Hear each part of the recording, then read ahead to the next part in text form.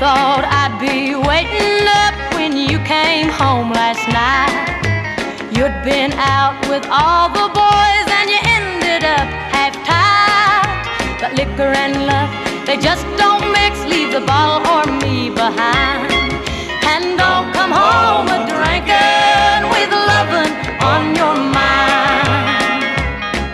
No, don't come home a-drinking with Okay, here we go. Saturday, 12:01 p.m. It is October 8th, 2022. I hope you guys are having a great week. It is BK here, coming at you from San Diego, California. Check out my Twitter for breaking news throughout the week, at Bravo Kilo Actual, and you can DM me any great news and audio clips on Instagram as well, at BK Actual. Coming to you guys, like I said, about just afternoon, 12:01 p.m. Just two quick announcements. Possibly no podcast next week. I'm trying. I'm gonna try to get to it, but I've just got a ton of stuff going. I might not be able to. And here's a little teaser for you. My other announcement: BK. I think this is probably the second time I've had to say this. Passed along fake news. That's right. And I will get to that in a moment. There's your teaser, but let's get right into it and start in Thailand, where a gunman did attack that child care center and 36 people were killed, including 20 children. This is the deadliest mass shooting in Thailand ever carried out by a lone perpetrator. The attacker then killed himself afterwards, his wife, and their son. And yes, extremely sad, at a daycare center, no less. This was a recently fired police officer. He was armed with a handgun and a knife. And let me update that, because there are updates in this story. 24 of the 36 people were children, to be precise. And the youngest victim who was killed was 2 years old, and a teacher who was 8 months pregnant was also killed. This was in the Nong Bua Lam Phu province. And just really, really terrible thing here. Also, there were about 10 other people who survived but were wounded. The gunman has been identified as 34-year-old Panya Kamrab. And this exceeds the death tolls of some of the deadliest school shootings in the United States. As a matter of fact, all of them. 26 people, including 20 children, were killed at Sandy Hook Elementary School in 2012. And then 19 children and 2 adults were killed just recently in Uvalde, Texas in May. Now, this came almost 2 years exactly after that mass shooting at the Thai shopping mall and Army base. Do you guys remember that one? I know you longtime listeners did, because I definitely covered that. That one was by a soldier. He killed at least 29 people. And this has kind of prompted a lot of soul searching in Thailand. They don't really have drills to respond to these shootings. That's not part of the culture like it is in America. And there's not much in the way of mental health care. So this guy, like I said, was a former police officer. The Royal Thai Police confirmed that Panya had been fired in June for possession of methamphetamine. And he was set to go on trial for that yesterday. And the 9mm pistol he used in the attack was legally owned, according to the police. So I've got a few tabs open on this. I'm going to kind of move around a little bit. But this was one of the world's most deadliest shootings. And I'm just looking down here through this one. And, people are like freaked out over there. There's grieving family members gathering outside the daycare center all week long. And, a string of deadly episodes involving the security personnel trained with firearms has kind of alarmed Thailand. So, I already mentioned the mass shooting by a soldier. And then we had that police lieutenant general who opened fire in a military school in Bangkok last month. He killed 2 people. They believe mass shootings as something from far away. One guy says, like in the United States, of course. And Thailand is considered one of the safer countries in the world. And they are now struggling with societal ills over there. COVID-19, of course, did not help. But suicides, drug use, and personal debt loads has soared. And while Thailand's public healthcare system is generally strong, and only 2.3% of the government's health expenditures go to mental health, there are only 656 psychiatrists and 422 psychologists in the entire nation. And I'm just looking here to see if they put in the population of Thailand with that. They do not. Come on, New York Times, you better than that. Because I don't know the proportion. Oh, here we go. 70 million people in the majority Buddhist country. And they're having a huge drug problem as well. You guys might have heard about the Golden Triangle. That is the border zone of Thailand, Laos, and Myanmar. And it's really completely lawless. This is where many of the world's synthetic drugs are churned out by these warlords, kingpins, mostly in Myanmar. Of course, in Myanmar, again, if you've been listening, you know they had the army coup in Myanmar in 2021. And since that happened, drug production in the Golden Triangle has intensified. They're calling it a literal flood of drugs. And they said this cop had a history of using drugs. You know, Thai police officers tend to be poorly paid. Critics of the system say that the low salaries can give rise to corruption. And there seems to be a sense of impunity among high-ranking police and army officers. That breeds a sense of resentment among the rank and file who feel pressure to, you know, basically toe the line, listen to everything their commander says. So now they're asking why and how could this happen? How did it get to this? So I'm going to go over quickly. What about the guns? I'm always interested in the gun laws. There were more than 10.3 million privately owned firearms in Thailand as of 2017. Only about 6 million of those guns were registered. So the rate of private firearm ownership in Thailand that in 2017 worked out to about 15 guns for every 100 private citizens. Do you guys think that's more or less than the United States? Of course, it is far less. You know what our rate is? 120 guns per 100 people.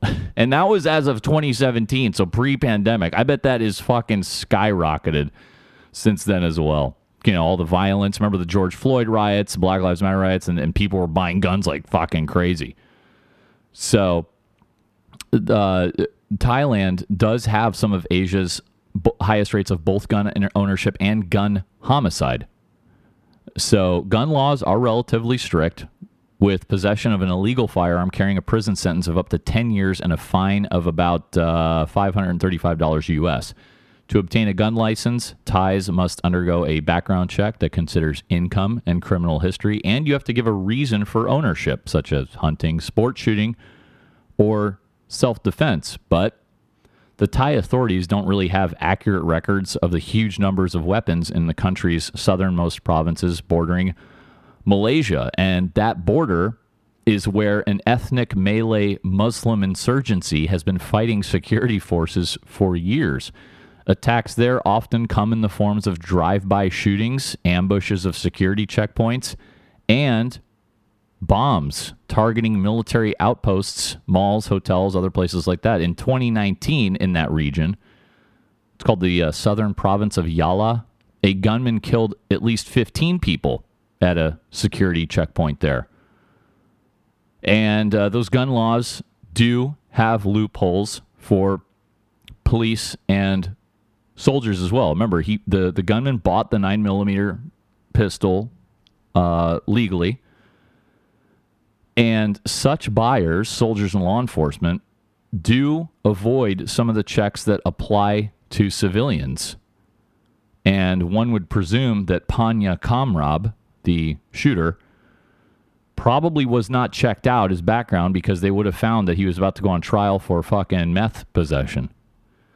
So there have also been cases in which Thai police bought firearms and then turned around and sold them to civilians. In 2019, a police captain in a city near Bangkok was arrested and charged with buying 9mm pistols through official channels and then turning around and selling them for a few $100s a piece.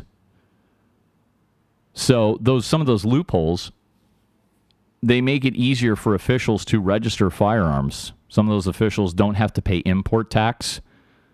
And they can buy guns directly from the same government body that issues the firearm licenses. So a lot of people are now looking askance, great word, at these gun laws. So there you go, the Thai shooter update. I know the story's a few weeks old, but guys, hey, the podcast is only once a week, and we got to cover the big ones. But as long as I'm on the subject of Thailand doing a huge about face, yes, many of you sent this to me. Let us talk about the surgeons in Thailand who had to call in firefighters to cut off a metal ring from... Where do you think they had to cut it off from, you guys? Yes, it was attached to a man's penis where it had been stuck for over 4 months. The patient, who is not named, said he put the ring around his genitals in a bid to do what? Yes, try to grow it bigger. But instead of having the desired effect, the ring cut off the circulation to the man's genitals. It took cops and firefighters, first responders, whatever, over an hour using power tools and welding cutters to remove the metal ring. The doctor said the ring may have led to an amputation had it been stuck on any longer. So apparently they're optimistic with their prognosis. One of the surgeons involved said the patient said he had been using rings on his penis for 4 years, but this was the first time it was a problem. Wow, 4 months, dude. Yeah, they do not say directly, the doctor, like, well, we think he's going to make a full recovery, but they did say that, any longer and it would have had to been amputated. So we'll see. Now let us go to another mass shooting. And you guys probably saw some of this on a video on social media. I know some of you sent it to me. Let's go to Mexico. Gunmen killed 20 people, including the mayor, in an attack on a Mexican town. If you guys watch those social media videos, it's crazy. Like, dudes are like running out of the cars in like full kit, long guns, everything else. And this armed group was wearing ski masks, driving 2 SUVs. They killed Conrado Mendoza and his father, Juan Mendoza, that is the mayor and former mayor, respectively, of San Miguel Totolapan. Most of the 10 victims identified by authorities were members of the local government. The attack involved 2 criminal groups known as the Familia Michoacan and the Tequileros, the latter of which, for a while, controlled the sale of heroin poppy in the area.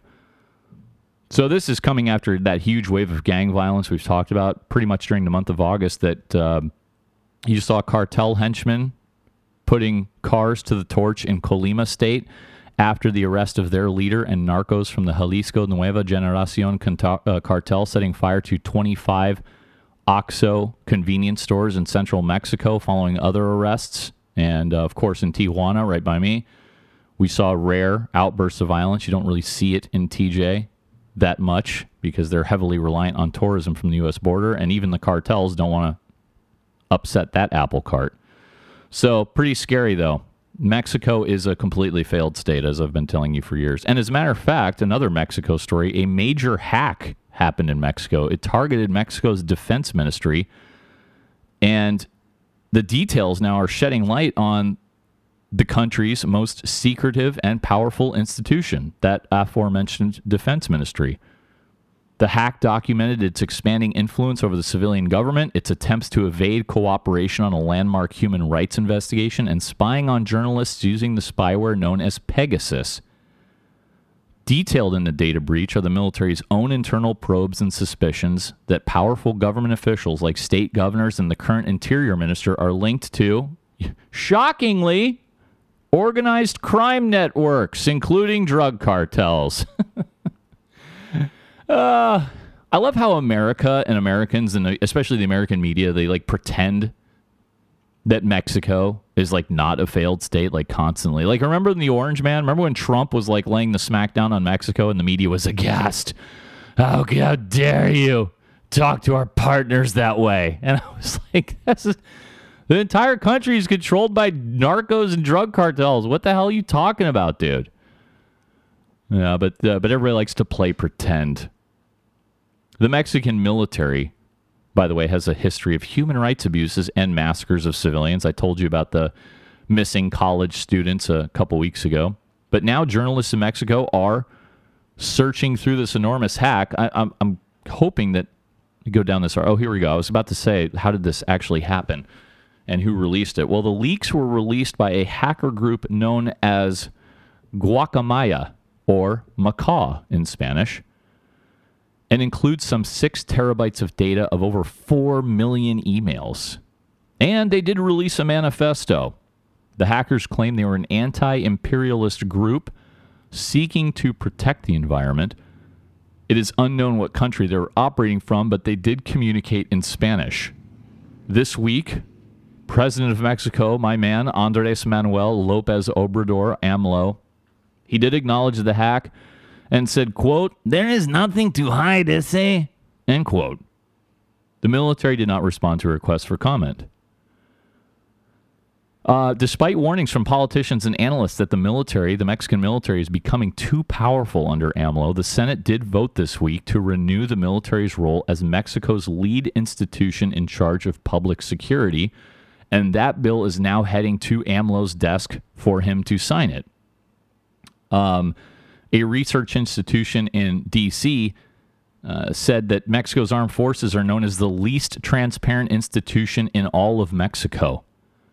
And these leaks come at a critical time as, AMLO is getting ready to deepen the military's involvement in civilian life and institutions. So the leaked emails did reveal that the military, again, was using Pegasus. Pegasus is an Israeli spyware. And the military used Pegasus to infect the phones of journalists and an activist, despite AMLO's promises that his government would not use the malware to spy on Mexican citizens. The military also launched investigations into and created files on current and former government officials and their links to organized crime and the drug cartels. For example, the governor of the state of Veracruz, a guy named, I'm not good with the Aztec spellings, Cuitlahuac Garcia, is reported to have links to a powerful cartel. Of course, he denied that accusation this week. In the hacked emails, Defense Ministry officials accused the current Interior Ministry, somebody named Adán Augusto López, of giving top security positions to officials linked to organized crime when he served as the government of Tabasco state. Further, the leaks also revealed widespread sexual assault in the armed forces, with over 300 military personnel accused of harassment and other rights violations, which the top military brass has kept secret over the years. Remember, shortly after AMLO came to power, back in 2019, he dissolved the federal police, and then he created the National Guard, which he promised would remain under civilian control. However, this year, he then announced plans to incorporate that National Guard into the military. And that National Guard was already under the Defense Ministry's control. So, there you go. The email hack displayed for the first time the extent to which the military has used its power and connections to shield itself from oversight in that case of the 43 disappeared students discussed extensively a few weeks ago. And yeah, an email, as a matter of fact, in that case, an email detailed an appeal from the current defense minister to President López Obrador, pleading the innocence of a low-ranking captain who is a suspect in that student disappearance. The defense minister appeared to support the captain's refusal to cooperate in the government probe. Another leaked email sent in 2015 also detailed a top general's request to the defense minister at a time to prevent excavations inside the military barracks where some of the 43 students may have been taken. Just if you didn't listen a few weeks ago, what ultimately happened to most of those students is a mystery. They are believed to be dead, and the whereabouts of their bodies are unknown. They did find like 1 or 2 of them, I believe, by the side of the road, but the rest of them have disappeared. So, yeah, go check out. This is a very long article at the New York Times. Oh, there is one thing I wanted to get to on this as well. Contrast to what I always tell you, how Mexico is a failed state. However, it has been a relatively stable nation for decades. I'll get to the word stable, big air quotes there, because of the civilian government's ability to exert its control over the military. That allowed Mexico to avoid the military-led coups that roiled much of Latin America during that time. So when we say stable, yeah, it's stable in the same way that, Iraq was stable under Saddam Hussein, right? It was basically all like very brutal and repressive. Of course, the drug cartels controlling everything. But the top guys were playing ball. So we didn't see these military coups that you saw elsewhere in Guatemala, Ecuador, El Salvador, etc. The military was given that outsized role in public security in 2006 under President Felipe Calderón when he deployed the armed forces across the country to combat drug cartels, which is hilarious because, then later on, Calderón is believed to basically been pretty much neck deep with the cartels. So interesting stuff. Our neighbor to the south. I know I spent a lot of time on Mexico, you guys, but it's right next to us. It always blew my mind how much time we spend looking abroad, Afghanistan and Syria. Like, who gives a fuck what happens? Do you care what happens in Syria? I'm going to get to Syria later. I don't care. Who cares? Mexico's 20 minutes away from my front door. I don't get it. Let's go to Ireland now. They had a huge gas station explosion, and when the story first came out, it was like, one person was killed, and I was like, okay, well, now 10 people are confirmed to have been killed, including 2 teenagers and a younger girl. And this was in the Irish county of Donegal. And the authorities say this appears to be a tragic accident. They do say, finally, this seems to be the final body count is 10. It was the Apple Green petrol station on the outskirts of the village of Creeslough. The dead are all from the local area, included 4 men and 3 women. 8 other people are being treated in the hospital, but they expect them all to make it. Photographs from the scene showed a 2-story apartment block above the gas station store with walls blown out and a partially collapsed roof, debris scattered everywhere. They said there's a huge explosion. It was heard from miles around, and this gas station was also home to the only supermarket in the village, and it was home to a post office and hairdresser, so it would have been really busy. This happened just at the end of the school day in the afternoon, and it's just crazy, man. And no word so far. It's very, very new. This Reuters story was just updated a few hours ago. No word on cause. If they think it was in a gas, it had to be like some sort of fuel leak, gas leak, whatever. Okay, let's keep going. You guys remember the I hope you remember, it was only a few weeks ago. Remember the Canada mass killings, the stabbings in Saskatchewan? Yeah, so they've been doing that investigation. These were all the stabbings on the indigenous areas. So they updated this a little bit, and the police in Saskatchewan said this week that stabbing rampage last month had been carried out really only by the one guy. So remember, it was the 2 brothers. So they say really the stabbing rampage was done by Miles Sanderson. He killed not just people on an indigenous reserve and in this nearby village, but he also killed his own brother, Damian Sanderson.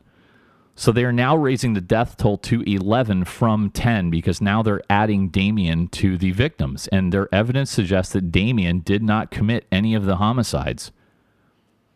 Now, that doesn't really mean he's innocent because while 32-year-old Miles Sanderson acted alone in the stabbings, they said that Damian, 1 year younger at 31, was initially involved in planning the killings. However, police are not providing any further details about the younger brother's role. This drives me fucking nuts with cops. They're both dead. We've got fucking 10 people, innocent people dead. Tell us what you know. Like, what's the big fucking secret? Every time they do this, I'm suspicious.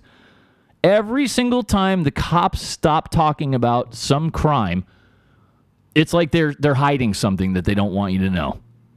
What was it this time? Well, was he let out of prison early? Was he given a break? Is that what it was? Something like that? I don't know. The cops say Miles's motive might never be known. Remember, this unfolded on September 4th. In total, 29 people were attacked. 18 of them were injured. Some remain hospitalized. And many members of the James Smith Cree Nation, that's the indigenous community where most of the victims lived and died, say they believe that Damien was killed while attempting to stop his brother's rampage. His body was found in a grassy area near a house being investigated as part of the attacks. And the James Smith Cree Nation lives on the James Smith Reserve. And this is why I don't get this. The police commissioner doing this press conference, they declined to say if Damien had been slain before the other killings started. Like, what? If you don't know, say you don't know. Otherwise, who fucking gives a fuck? You police spokes. And then, and then we are shitty media. They're just like, okay, well, I guess they're not going to tell us. You fucking go badger them night and day. They used interviews with 250 witnesses along with forensic evidence and DNA analysis to determine that Miles had killed his brother. Remember, Miles was arrested after that multi-day manhunt and then that highway chase. The authorities then said he had gone into medical distress shortly afterward and had been taken to a hospital in nearby Saskatoon where he was pronounced dead. The police spokes ass said that death was still under investigation by the municipal police in Saskatoon. So still don't really know. It's still a mystery. What else? I mentioned Syria. Let's go there. We killed some people. Yeah, the Americans fucking took out our big old dicks and fucking went over to Syria and smoked some ISIS leaders. It was 2 major strikes against the Islamic State in northern Syria, and we did kill 3 senior figures responsible for arming and recruiting fighters and plotting attacks, according to American and Syrian Kurdish officials. So this was pretty cool. The twin attacks started early Thursday when we had a good old fucking helicopter fast rope attack, it sounds like. Special Operations Forces dropped from helicopters in northeastern Syria and killed Rakan Wahid al-Shamari, who facilitated the smuggling of weapons and fighters to support ISIS operations. This was a rare operation inside Syrian government territory. It was only a few miles away from a Syrian airfield where Russian troops are based. Nice. And then several hours later, an Islamic State deputy leader in Syria and a man responsible for the group's prisoner affairs were killed in a U.S. drone strike in the country's north. Counterterrorism specialists said the American attacks will hurt an effort by ISIS to regain momentum in the region. And yes, this is they said this was a significant achievement to have killed ISIS's deputy emir. So given that this is the area of the world where ISIS is investing its resources most of these days, even if the Islamic State no longer has the power to control a swath of territory as they used to in Iraq and Syria until 2019, they have shown that they can still carry out coordinated military attacks. In recent weeks and months, ISIS fighters in Iraq have killed Iraqi soldiers and police officers, beheading one officer on camera. In Syria earlier this year, the jihadists attacked a prison in an attempt to free thousands of their former comrades and occupied the compound for more than a week before a Kurdish-led military force supported by the U.S. drove them out. And the American attacks on Thursday came 3 weeks after the Syrian Democratic Forces, the Pentagon's Kurdish-led allies in the region, completed a weeks-long security operation through the sprawling Al-Hol detention camp in northeastern Syria. Those Syrian Kurdish forces arrested some 300 ISIS operatives living among the camp's 60,000 detainees. Those detainees are like family members of ISIS fighters held there since the fall of the Islamic State in 2019. And they seized more than 50 pounds of explosives. No U.S. forces were hurt or killed in the first operation. Oh, no way. Okay, this is just... So a Kurdish official kind of talked a little bit about this, and he said, and this is how the New York Times wrote it, which I got really excited about for a moment. The Kurdish official, quoting the New York Times here, quote, said airborne troops landed near a village outside the city of Kamishli before dawn on Thursday, end quote. So at first I thought they jumped in, which would be super fucking cool. But no, they literally mean airborne, like the helicopter carried them in. Syrian state television said that, quote, U.S. occupier forces, end quote, carried out an air assault with the support of the Syrian Kurdish forces and that one civilian was killed and others were kidnapped. The Syrian Observatory for Human Rights said U.S. forces raided a private home, killing a man living there and arresting family members. Then paramilitary fighters allied with the Syrian government opened fire at U.S. forces who fired back, wounding several of the fighters. The Syrian television channel Syria 24 said residents of the village called Milauk Saraya were warned through loudspeakers to remain in their homes with the lights off. All right. One counterterrorism analyst said that this assault was the first known U.S. counterterrorism operation in territory controlled by the Syrian government since 2008. And yeah, that Syrian airfield where Russian troops were located was about 10 miles away. Of course, Russia is a Syrian government ally. And notably, a senior U.S. military official said the U.S. did not use that special hotline to alert the Russians before the nighttime raid. In previous U.S. operations in the country's northwest, military officials have used the hotline to give Russians advance warning of a counterterrorism mission that we do to avoid any accidental exchange between the Russians and the Americans. So, very, very good. And speaking of counterterrorism operations, the White House has now tightened the rules on counterterrorism drone strikes. You guys remember that the Trump administration had kind of relaxed these rules, but now President Sleepy Joe Biden has signed a classified policy limiting counterterrorism drone strikes outside of conventional war zones. The policy, which the White House sent to the Pentagon and the CIA on Friday, institutionalizes a version of temporary limits that Biden's team quietly put in place on the day of his inauguration, as a stopgap for reducing risks to civilians while the new administration reviewed the counterterrorism policies it had inherited from former President Donald Trump. A description of the policy, because we don't actually have the policy because it's classified, suggests that amid competing priorities in our world, the U.S. intends to launch fewer drone strikes and commando raids away from recognized war zones than it has in the recent past. And the policy does require Biden himself to sign off on this before a suspected terrorist is added to a list of those who can be targeted for, quote, direct action, end quote, and a return to a more centralized control of decisions about targeted killing operations. Remember, Trump had given commanders in the field greater latitude to decide whom to target. So this is known as the PPM, Presidential Policy Memorandum. Again, the New York Times, or the story I'm reading right now, they have not seen the actual policy, but it was described to the New York Times by a senior administration official. Yeah, I don't care. You know what? Fucking cares. I'm all about the drones, you guys. Like, why even have them if you're not going to use them? I'd rather you have a drone and a couple operators, than sending 10,000 guys indefinitely to wherever the fuck. I mean, it seems like pretty cheap. And remember, not if any, lest you accuse BK of being partisan. I highly praised Obama droning the shit out of people.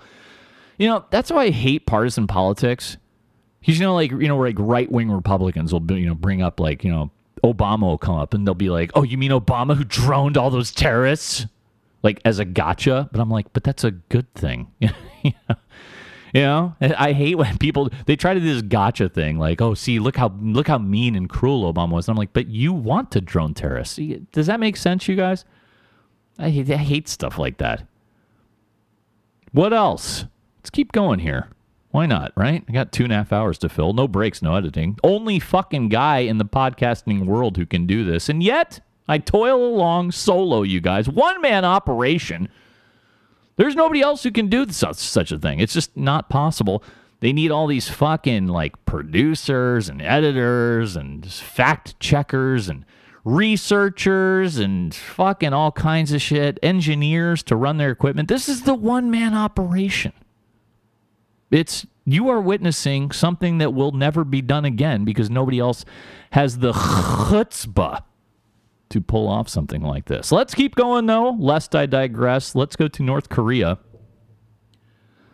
Yeah, they did it again. They fired off a few ballistic missiles. And this is the 24th weapons test by North Korea this year. And this comes just days after Pyongyang fired a missile over Japan for the first time since 2017. And yes, very good. That by the way, that the flight over Japan triggered alarms across Japan's northern regions. God, how scary would that be? So these two were short-range ballistic missiles. They landed on Thursday outside Japan's economic exclusion zone, according to the Defense Ministry of Japan. They said the first missile was launched at 6 a.m. and traveled about 217 miles and reached a maximum altitude of about 62 miles. The second missile was launched 15 minutes later. That one flew close to 500 miles and about 31 miles at its highest. Analysts said the second missile followed what appeared to be a, quote, irregular trajectory, end quote. Some of the short-range ballistic missiles, remember this, that North Korea has tested in recent years were able to change course during flight, which, of course, makes them wildly more difficult to intercept. In brief remarks to reporters, Prime Minister Fumio Kishida of Japan said that the launches were, quote, absolutely unacceptable, end quote. And this comes just a day after the U.S. and South Korean militaries fired 4 surface-to-surface missiles off the east coast of South Korea in a combined drill. Another South Korean ballistic missile. Did you guys see this one? Their missile fell immediately after takeoff during the exercise. They essentially missiled themselves. Luckily, that caused no casualties. I wonder if, like, I don't know much about missiles. I'm assuming it's much like just a 203 round where it has to go a certain distance and rotate a certain amount of times before the warhead is armed. Is that true, missile guys? Let me know. So I'm assuming what happened was when they launched that ballistic missile and it immediately fell down to them, perhaps it did not gain the proper speed and rotations and altitude or whatever else it has in order to cause it to erupt. I'm just guessing that. Or maybe the warhead wasn't live and they didn't have a warhead on it. It was just, I don't know. So after North Korea's missile tests on Tuesday, the nuclear-powered aircraft carrier, the USS Ronald Reagan, was ordered to sail back to the waters off the east coast of the Korean peninsula. And a lot of people think that North Korea fired these missiles in response to the Ronald Reagan sailing in the waters between Japan and the Korean peninsula for the first time in 5 years for joint military exercises last month. So I think that's why they did this. Kim Jong-un is like, oh yeah, I shoot missile now. So he did that. Okay, let's go. Well, there's a lot going on, so why don't we go right into Russia, Ukraine. Very interesting stuff here. Some rumors abounding. And that, of course, we saw. You guys have all seen the Crimean Bridge video by this time. I'm looking at it right now, and trucks are going by. I'm looking at the live video here, and kaboom. Yeah, there it goes. So, this was a huge fireball. It consumed 2 sections of the only bridge linking the occupied Crimean Peninsula to Russia. And it just happened a few hours ago. This is a hugely important supply line for Russian troops fighting in southern Ukraine and is seen as quite an embarrassing blow to the Kremlin. Well, they should be used to that by now. They have been facing continued losses on the battlefield and mounting criticism at home. This is the 12-mile Kerch Strait Bridge. And the Ukraine government, this is interesting. Now, here's the interesting part. Well, let me get to this in a minute.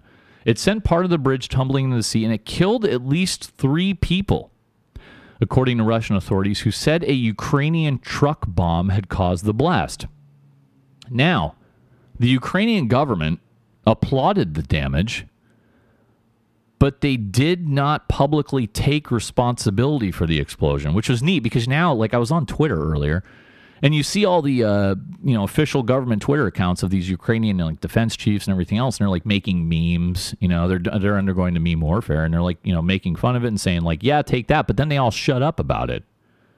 But one senior Ukrainian official, speaking on condition of anonymity, said that Ukraine's intelligence services had orchestrated the attack, and it involved a bomb loaded onto a truck that drove across the bridge. Remember, this is the New York Times. They're very good at this shit, so this is not fake news. And now, okay, obviously the truck driver fucking died in the attack. So there's a couple possibilities. Did they use a robot to drive the truck? I doubt it.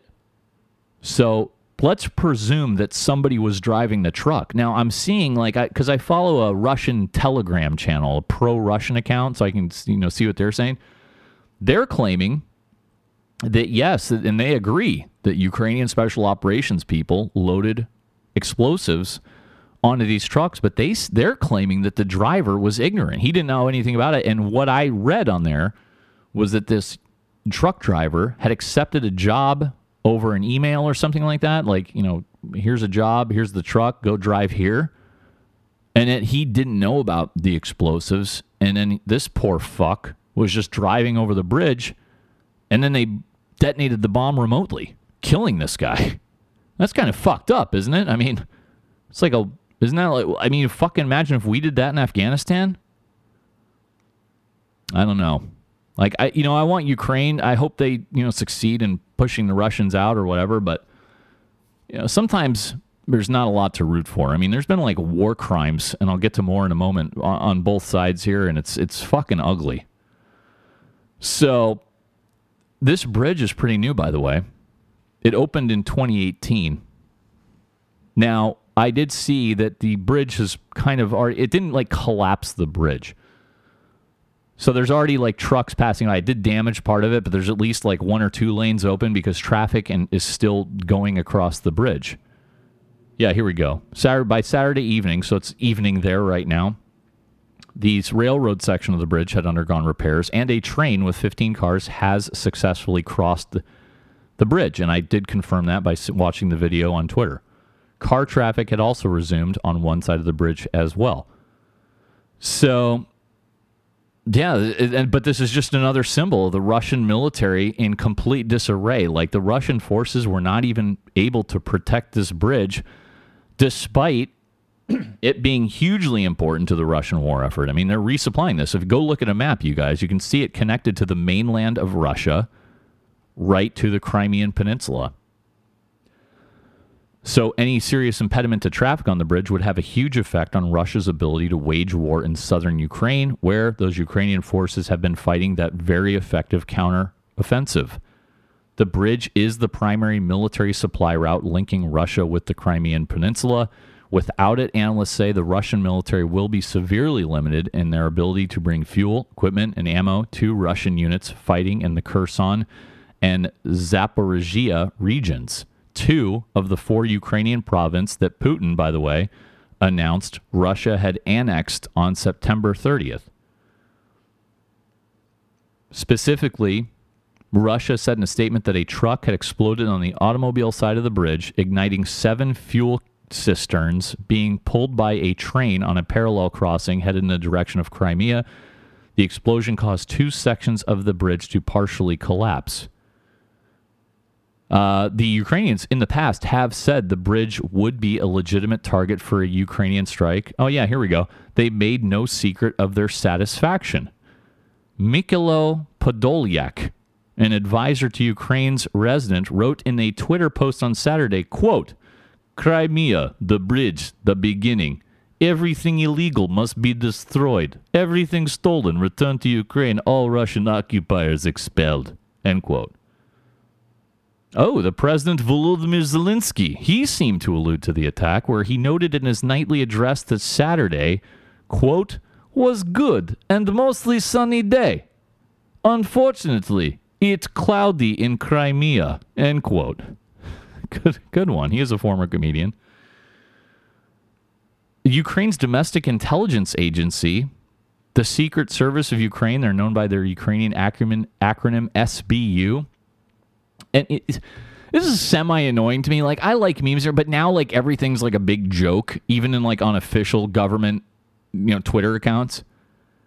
And they issued a statement on Twitter rephrasing a stanza of a poem by Ukraine's national poet, somebody named Taras Shevchenko. And this poem read, quote, "Dawn, the bridge is burning beautifully. A nightingale in Crimea meets the SBU." Okay. Any other updates in fucking... A lot of it's all about the bridge, so I'm just like scrolling way down. Oh, here, Russia has named a new commander for the war in Ukraine. They appointed a general with a reputation for ruthlessness and long experience fighting in complex wars. This would be 55-year-old General Sergei Surovikin. He was already the commanding officer of Southern Military District. His troops have been facing that fierce Ukrainian counteroffensive. And he will lead now what Russia still calls their special military operation. That's according to the Defense Ministry of Russia, which they put out a statement on. The general has specialized in infantry for much of his career. He has also commanded the Russian Air Force. He led the Russian forces that intervened in Syria starting in 2015. In Ukraine, of course, Russian forces have been especially plagued by an inability to coordinate the infantry, artillery, and air force. And even the head of Ukraine's military intelligence service, General Krylo Budanov, he said, quote, "Surovikin knows how to fight with bombers and missiles. That's what he does," end quote. And he's known to be short with subordinates and is known for his temper. Well, I mean, maybe you should have fucking thought of having a guy who knew how to coordinate fucking infantry, artillery, and air force before the special military operation. I'm just saying, that'd be my fucking advice, but who am I? I wasn't only a fucking lowly, fucking jacked and tanned Air Force commando. What do I know? Okay, anything else? A few tangential stories, the Ukraine and stuff. Oh, I wanted to get to this. The U.S., by the way, now believes, shockingly, that the Ukrainians were behind that assassination in Russia. Remember the car bomb a few months ago? It killed that chick? American officials are claiming they were not aware of the plan ahead of time for that bombing that killed Daria Dugina, and that they had admonished Ukraine over it. Oh yeah, like they care. You guys stop doing that, mister. Yes, give us more money. We need more javelin. Remember, Daria Dugina, this car bomb attack was in Moscow, killed Daria Dugina, and she's the daughter of that prominent Russian nationalist who was close to Vladimir Putin. And the U.S. took no part in the attack, either by providing intelligence or other assistance, according to American officials. And they also said they were not aware of the operation, and they said they would have opposed the killing if they had been consulted. The assessment of Ukrainian complicity, which had not been previously reported until this week, was shared within the U.S. government last week. Remember, right after the killing, Ukraine denied involvement. Oh, God. And I think I said at the time, because I talked about it on the podcast, I was like, well, fucking, of course they did it. Who else would do it? Other than us or Ukraine. It was one of the two. It was no fucking anybody else. Unless you believe in all this, like, false flag nonsense. Not to say that all incidents, there's no such thing as a false flag, but this one, there's no friggin' way.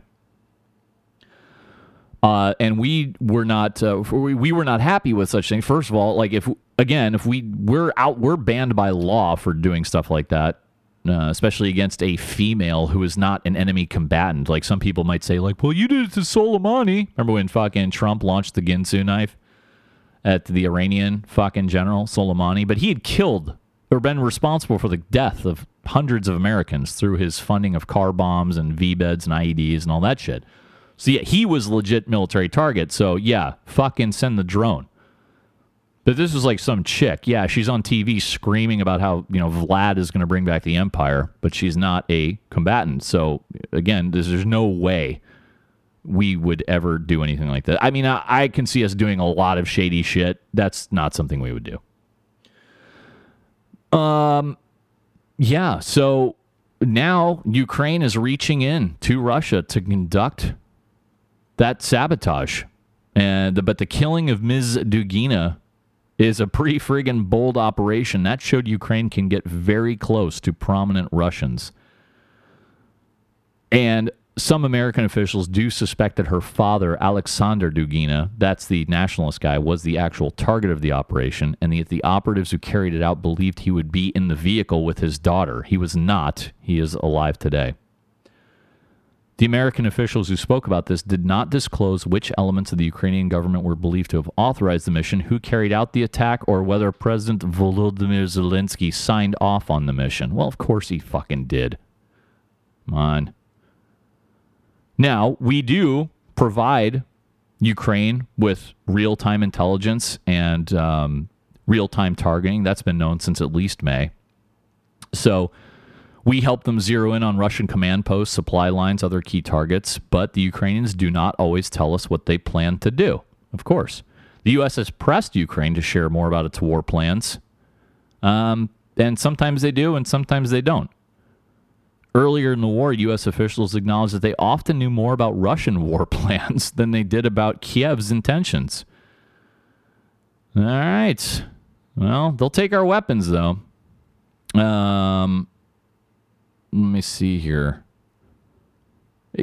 When asked about the U.S. intelligence assessment, this one right now, because now we're saying, yeah, they did it, an advisor to Ukraine's president reiterated the Ukrainian government's denials of involvement in her killing. And he said, he will underline that any murder during wartime in some country or another must carry with it some kind of practical significance. It should fulfill some specific purpose, tactical or strategic. Someone like Dugina is not a tactical or a strategic target for Ukraine. Yeah, they fucked up, dude. Yeah, I'm just a really, really interesting shit here. That's a big deal. What else? And then speaking of war crimes, Ukrainian police have found the bodies of 534 civilians and evidence of torture in some of that territory they've recaptured. The bodies included 226 women and 19 children. Most of the civilian bodies recovered, 447 of them, were found in one mass burial site in Izium. And the police have also discovered 22 locations that they suspect were used as torture chambers in areas of Kharkiv province that were recently freed from Russian control. And yeah, they're saying that basically Russian units set up these places of detention of civilians and prisoners of war in almost all of the settlements where they were based. Ukrainian troops have captured nearly 500 towns and villages since September 7th in that counterattack that has pushed Russia almost all the way out of Kharkiv province after 7 months of occupation. They say the most common torture techniques were electric shocks and severe beatings with sticks and other objects. And there are other cases of fucking the old standby, pulling out fingernails. Wow. Yeah, it's just fucking, this is like savagery over there. This might as well be, a couple of fucking African nations going at it, except they just have better weapons. There's no difference. And then amusingly, did you see Elon Musk got into it with Volodymyr Zelensky, the president? Yeah, because he had a few posts on Twitter where he offered a peace plan. Elon Musk did. He basically said he was trying to he likes to tweet, okay, as do most people, but he's a big deal. And he said, do I have the Twitter right in front of me? His tweet. Yeah, basically he was proffering a peace plan. So he said something like, how about this? Russia gets the 4 provinces, and then Ukraine gets this, and blah, blah, blah. And everybody, of course, fucking went berserk on him because you're not supposed to say anything about anything other than, Russia must pull out immediately and give back Crimea and go back home, and that's the only thing that's acceptable. So Oh, here it is. Musk said the peace deal, his proposed peace deal, should include a recognition that Crimea, which was illegally annexed by Russia in 2014, is formally a part of Russia. Okay, so he proffered that Russia should be able to keep Crimea. Crimea has been recognized as a part of Ukraine by the U.S. and other allies since Russia invaded and conducted a referendum. And it was a huge backlash online. He got hit by Ukraine's ambassador to Germany, some guy named Andrzej Malink. He slammed Musk, replying to his suggestions online, saying, quote, "Fuck off is my very diplomatic reply to you. The only outcome now is that no Ukrainian will ever buy your fucking Tesla crap, so good luck to you," end quote. The funny thing was, Musk posted a poll. You know, you guys can post Twitter polls. You can do that on Instagram, too. And more than 1 million people voted in just 4 hours. So, and it was actually pretty much 50-50. So more people agreed with him than one might think. Yes.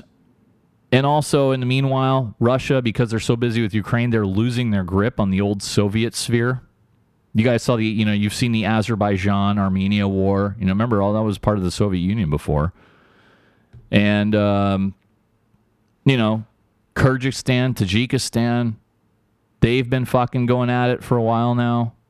And Russia used to play this big role in the affairs of this because these were they're little kids of the great mother Russia, right? But now they're busy in Ukraine. In January, Russia sent troops to Kazakhstan to help the government there calm that wave of domestic unrest. And then in 2020, they sent around 2,000 armed peacekeepers to the Caucasus to enforce a Moscow-mediated truce between that battle between Armenia and Azerbaijan. But now Armenia is in trouble. Their president, Nikol Pashinyan, who has been a close ally to Moscow, he appealed to Russia in vain last month for help to halt the renewed attacks by Azerbaijan. Furious at Russia's inaction, Armenia is now threatening to leave Moscow's military alliance known as the Collective Security Treaty Organization. That's like the Russian version of NATO. Is that all I got? Yeah, well, let's go from there into some of the other energy-related stuff. First of all, remember the pipeline stuff?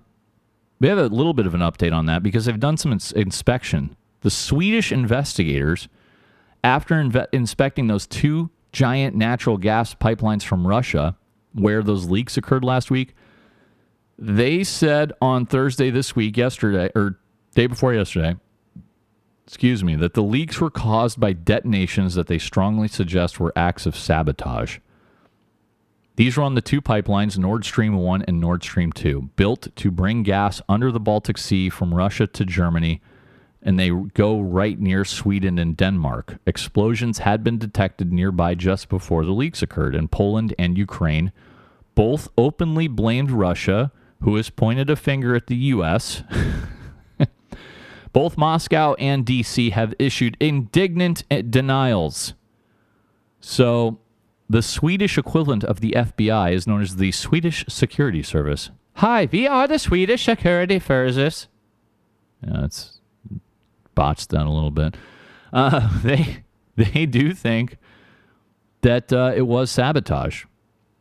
A spokesman for the agency said by phone, quote, "We have been able to establish that there has been the detonations near Nord Stream 1 and 2 in the Swedish economic zone."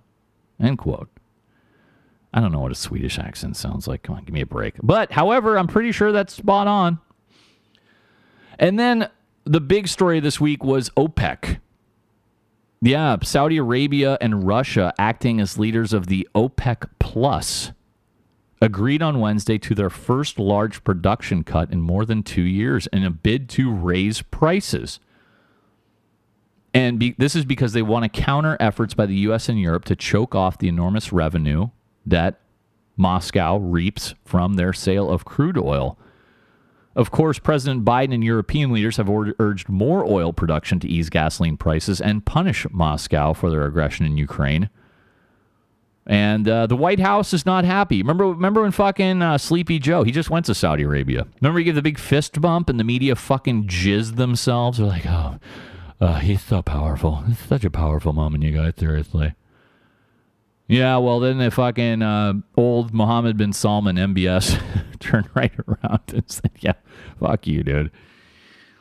Yeah, the White House was not happy.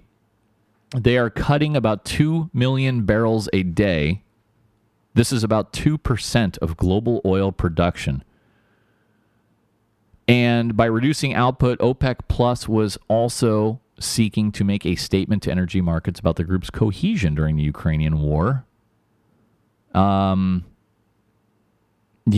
The price of Brent crude, the international benchmark of oil prices, which had slumped during the summer, rose more than 1.5% right after the meeting. That's fucking great.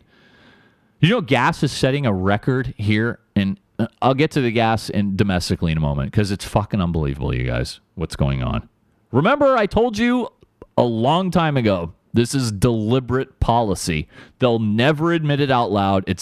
They're all but saying it out loud that they want high gas prices to get you out of your gas car and on the fucking bus next to the masturbating hobo. They've come out and said it.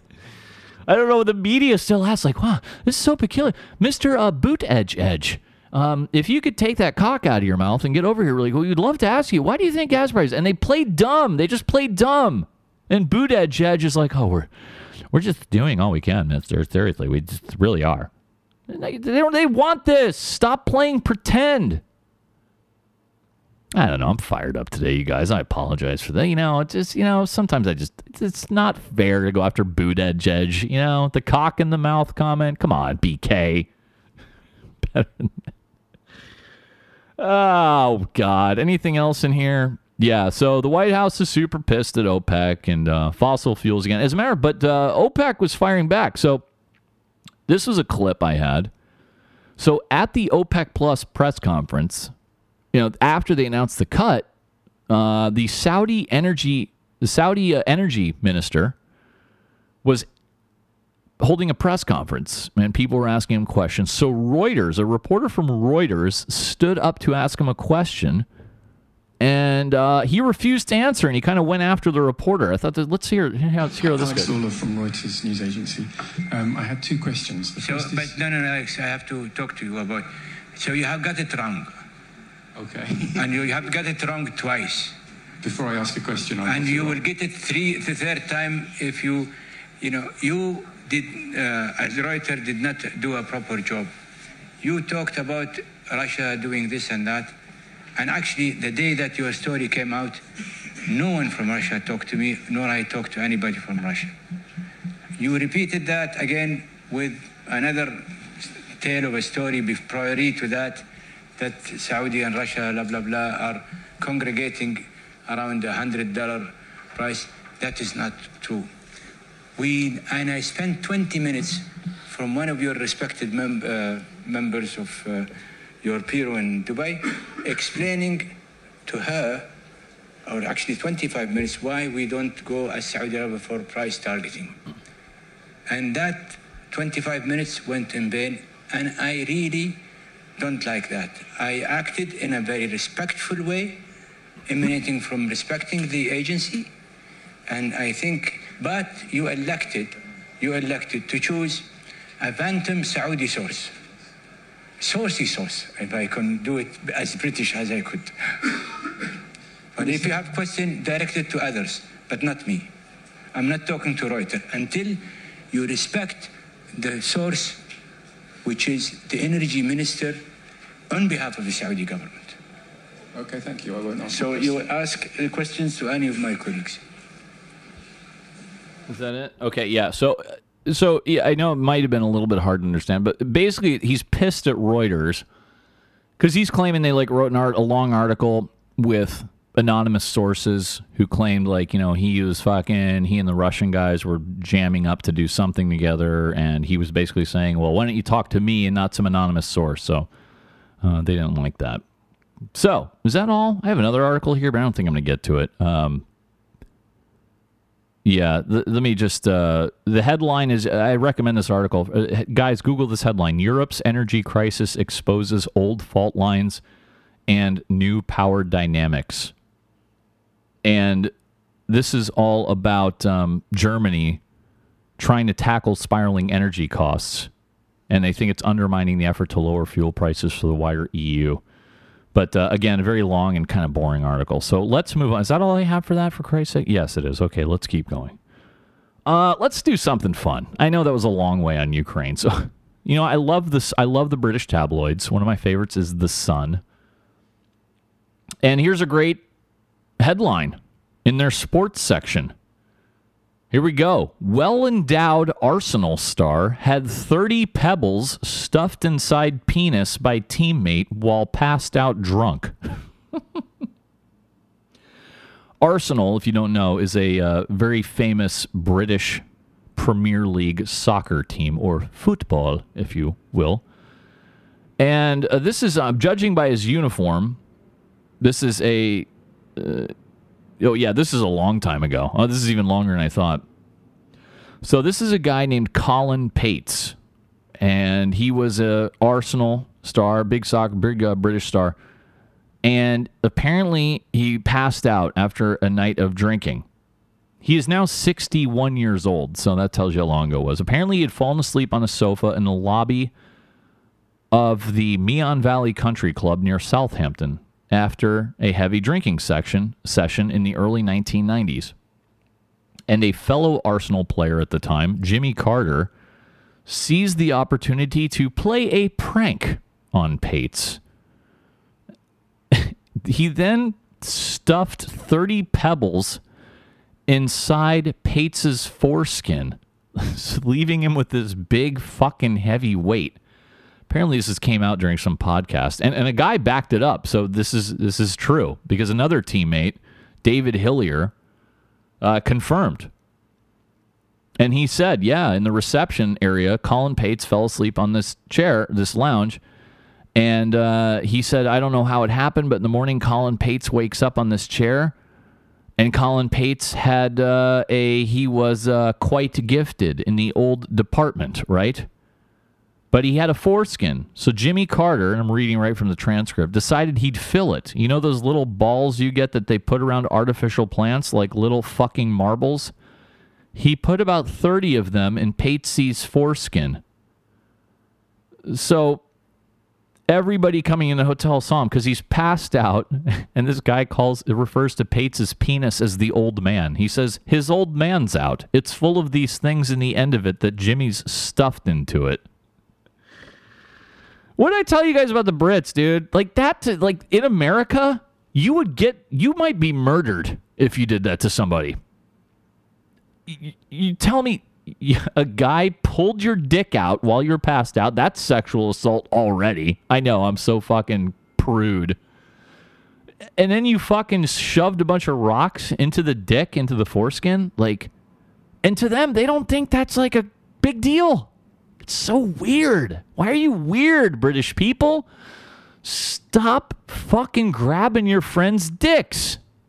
I don't know how more plainly I can tell you this. And I'm talking to the Brits, I'm talking to the Aussies, I'm talking to the Canadians, and I'm talking to the South Africans. 4 groups that I know for sure don't think it's a big deal to do penis shit.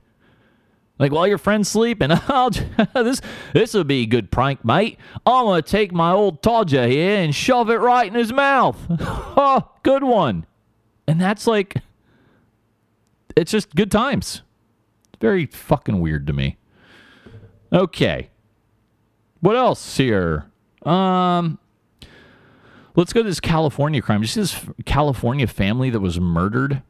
This is crazy. 2 brothers have been charged in connection with the kidnapping and murder of an 8-month-old baby, her parents, and her uncle. They were found in a rural orchard in California's Central Valley on Wednesday, 2 days after the family was abducted from a family-owned business. And yes, you can see the actual abduction. They have security camera footage on it. It's on Twitter, probably on Instagram. And the man accused of kidnapping and killing them is named Jesus Manuel Salgado. And his brother, Alberto Salgado, has also been arrested on charges of criminal conspiracy. Jesus has been booked on 4 counts of murder and 4 counts of kidnapping. Apparently, Jesus Salgado had driven a truck for this family who ran a trucking business, and he had been fired. And they got into some kind of fucking feud for like a year over text messages and emails and shit like that. And it just quickly escalated, and it got way out of hand. So this was, I believe they are a Sikh family, S-I-K-H, the religious sect. And the family members are Aruhi Derry, 8 months, her mother Jasleen Kaur, 27, her father Jasdeep Singh, 36, and the baby's uncle Amandeep Singh, 39 years old. And they had been reported missing after Amandeep Singh's truck was found on fire in Winton, California, about 10 miles north of Merced. They tried to contact Singh. They were not able to reach him. And then they determined that all 4 had been kidnapped from the family's trucking business in Merced, which, if you don't know, is about 140 miles southeast of San Francisco. And yeah, you can see the surveillance footage showing Jasdeep and Amandeep leaving the building with their hands apparently zip-tied behind their backs as a man with a gun leads them to the back seat of a pickup truck. And then he leaves them in the truck. He comes back in a few minutes, and then he got the chick and the baby. Detectives received information on Tuesday that one of the victim's ATM cards had been used at a bank in Atwater, California, and that's how they kind of caught up to him. Before law enforcement officials could contact Salgado, he tried to kill himself. So he was taken to the hospital. He was sedated. So they really don't have a lot of answers right now. But this is great. Jesus Salgado had been convicted of a robbery in 2005 that involved a firearm and false imprisonment. He was paroled in 2015. Yep, very sad story. You know, I always read those stories, just a side note, where a guy with a gun, like, ties people up, right? I've done enough stories, you guys. If a guy with a gun, like, tells me to get on my knees or wants to put zip ties around, I'm fighting. You have to. You fucking cannot take... You're just going to go out like that? I'm not going out like that. I don't care if the gun's fucking right in my head. I'm going to try to do something, because in my mind, the second those zip ties go on my wrists behind my back, I'm dead. So I just would not personally, I'm not going to allow somebody to do that to me. I've done too many of these stories where, you know, robbers tell fucking guys to get on their knees, and they do, and then they get shot in the back of the head. I'm just not going to do it. Okay. And then this other crime. This is a crazy one too. Let's talk about the Las Vegas stabbing spree. They do have a guy in custody, but a stabbing attack outside a casino on the Las Vegas Strip left 2 people dead and 6 others injured, and this was on Thursday. A suspect is in custody. He used a large knife with a long blade. 3 of the victims were in critical condition, along with the 2 dead, and the others appeared to be okay. The 2 victims who were killed were Brent Allen Hallett, 47, and Maris Marine DeGiovanni, 30 years old. Apparently, this was some showgirls. She was a showgirl. And this was in the middle of the day, 11:42 a.m., South Las Vegas Boulevard, right on the Strip, right near the Wynn Las Vegas Casino. And it began suddenly as the assailant stabbed 2 people on a sidewalk before heading south and stabbing 5 more people in an 8th and a 3rd location, and he then ran off. Witnesses called 911. He was taken into custody right off the bat. And apparently what they do here, because a witness said he was on vacation with his wife and they were on their way, and they passed by 4 women that he described as showgirls. And he said about 10 seconds after passing the women, he heard a loud scream. He turned around, he saw a woman on the ground in a pool of blood. And he said it happened like in a flash of an eye. So from what I'm gathering here, what they do is they have these showgirls go out. I want to say I have seen this. Usually I'm inside gambling and at the bar. I really don't even go outside when I go to Vegas, which I despise. If I go to Vegas, I'm going to stay up for 24 hours, gamble, get drunk, get wasted, and then I'm going to go home. But they have these showgirls like out on the curbs, like in their full regalia. And any fucking, did they have maybe the 47-year-old guy was the security, but like I hope they would not release showgirls out on the strip just standing there with like no security in Vegas with the vagrants. And sure enough, here's your update. We got a twofer. The stabber is 32-year-old Yoni Barrios. Not only is he a vagrant, he is an illegal alien. It's fucking shocking to me, dude. And actually a threefer, he is also a convicted criminal. That's right. He's a Guatemalan national in the United States illegally with a criminal record in California. That's according to a source with the U.S. Immigration and Customs Enforcement. Fox News and others did this story. And it's fucking horrible. Oh, here we go. Here's more details. Barrios allegedly began his rampage after a group of showgirls refused to take a picture with him. Okay, so this creep walks up to him, this stinky vagrant, and they were like, nah, dude. And then he fucking went after them. Oh, he said he was a chef. And because they probably saw him fucking with his blade in his waistband or whatever. Horrible, dude. Yeah, and where was that criminal record? And what fucking institution in California let him go without notifying ICE that he was the illegal alien? Because remember, we have a lot of sanctuary. We're a sanctuary state. Even the local sheriffs aren't supposed, even if they want to, they're not supposed to report you being in the country illegally to ICE. So, anybody want to talk? Which metropolitan jail let him go? Which prison let him out without notifying ICE? Which sheriff let him out without notifying ICE? Love to dig in with that. It'd be nice if we had an actual media and not the fucking stupid media we have who all they care about is Trump. Fucking, it's just tragedy, dude. Over and over again. All right. Speaking sort of our legal system, I wanted to do this story. As you guys know, my governor, Gavin Newsom, has been tirelessly working to bring down gas prices. I'm just kidding. He hasn't.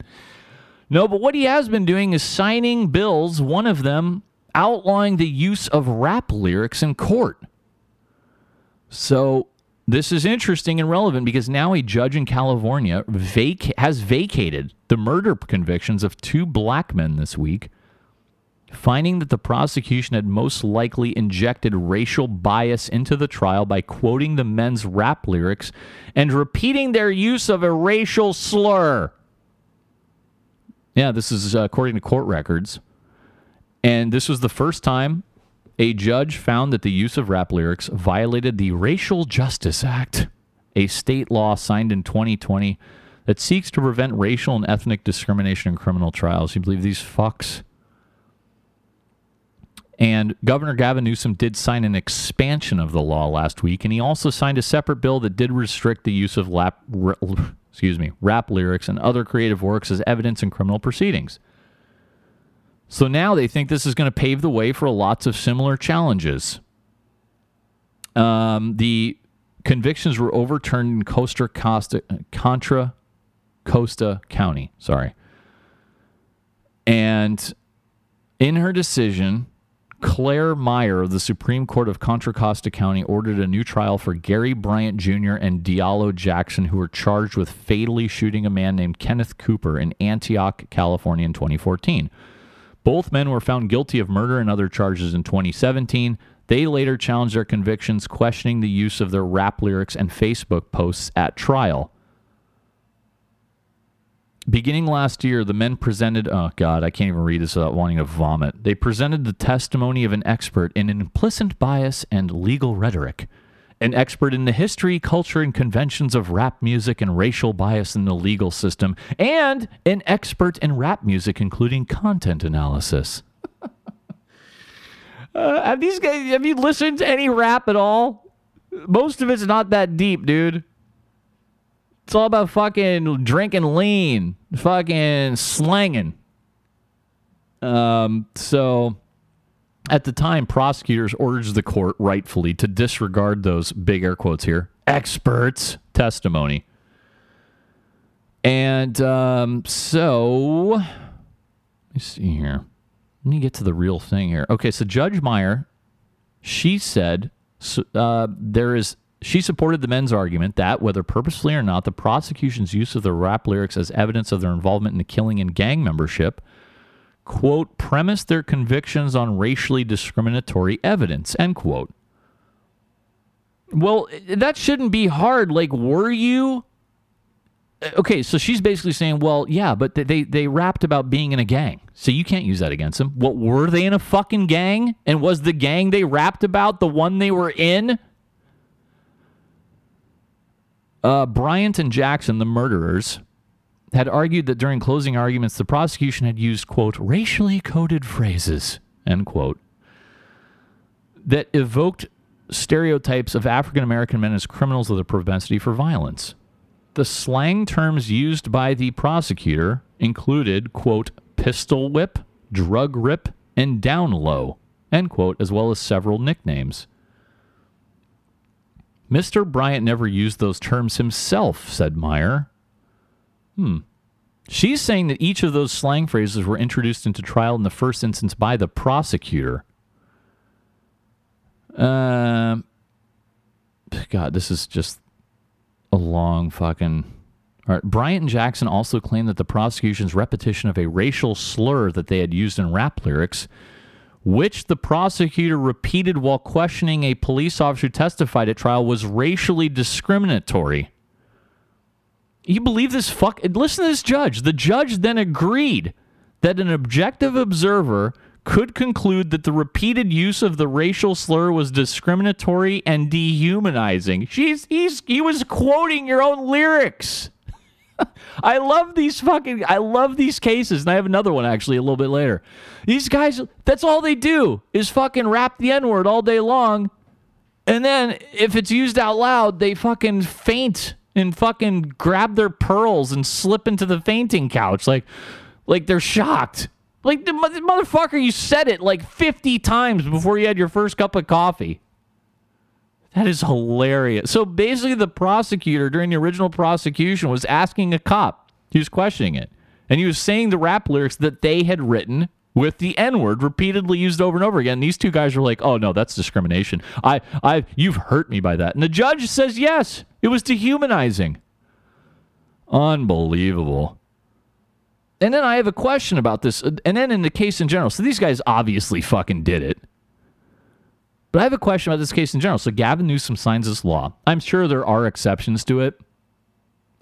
Basically saying that you can't use lyrics in court. Well, what if the lyrics are what if the guy, the rap artist, he's got like petty theft and a criminal background, and a lot of them do, whether you want to agree with it or not, a lot of them do. So, what if you do a case where the guy you find a body and then you listen and you suspect the guy already, and then you fucking you listen to his lyrics and it's like exactly what you found, and the guy's like rapping and he's like, I put 2 in his head. He lay dead in his bed. I dragged him to the shed. BK is one of the great rap artists of our time, obviously. That's just off the top of my head. I can freestyle. Right? So you find a body in the shed with 2 bullets in his head that was dragged from a bed. So then you can't use the rap lyrics which describe the crime exactly? And perhaps that is the exception. I don't know. I have not read the bill. So I'm just curious about how fucking strict this is going to be. Anyway, fascinating story. Let's go to something more fun. God damn it. Let's talk about the Southwest Airlines captain who exposed his genitals. You guys remember that? Yeah, this was last year. And this was the ex-pilot, Captain Michael Haak, Haak. Well, a Southwest Airlines pilot is now suing the airline as well as her union and Michael Haak himself. This is First Officer Christine Janning. She filed the lawsuit in Circuit Civil Court in Orange County, Florida. This is in late September. And she's alleging that Southwest Airlines retaliated against her when she made the complaint about convicted ex-pilot Michael Haak. And her lawyers are accusing Southwest Airlines of negligent supervision of him, creating a hostile work environment against her and everything else. Remember, this was back in August of 2020. And Hawk was slapped with a $5,000 fine and sentenced to 12 months of probation after he admitted performing a lewd, indecent, or obscene act during his last flight in command before he retired in August of 2020. You guys ringing a bell on this? I didn't know these details, though. I covered it for sure. But the civil complaint, now the chick, Janning, the first officer, she was in there with him. And she alleges that he bolt-locked the cockpit door. Not politically correct. You're supposed to call it the flight deck, I believe. In violation of federal law. He then stripped off his clothing and pleasured himself in front of Janning while watching pornography on his laptop. And yes, it's claimed that the incident lasted for more than 30 minutes. And yes, he did finish. Always my question, he did finish. Janning said she took photographs for evidence. Is this guy out of his fucking mind? Hawk has maintained throughout that what happened in the cockpit was consensual and started off as a joke. Several months passed after the incident before Janning made a formal complaint of sexual harassment to the airline. She says Southwest refused to initiate an internal investigation because Hawk had already retired. Okay, so I see. So this is the last flight, right? And he's like, fuck this. The thing that kills me is he stripped off his clothes. Like, dude, you could have just, like, pulled it out. Or done it underneath your pants. No, dude fucking strips. Ay, ay, ay. And it's not the first time for Hawk, though. In 2008, he allegedly sexually assaulted a flight attendant in her hotel room. In another incident, he reportedly exposed his genitals to flight attendants after a flight. Hawk's attorney denies that there were any previous incidents at all. That is fantastic.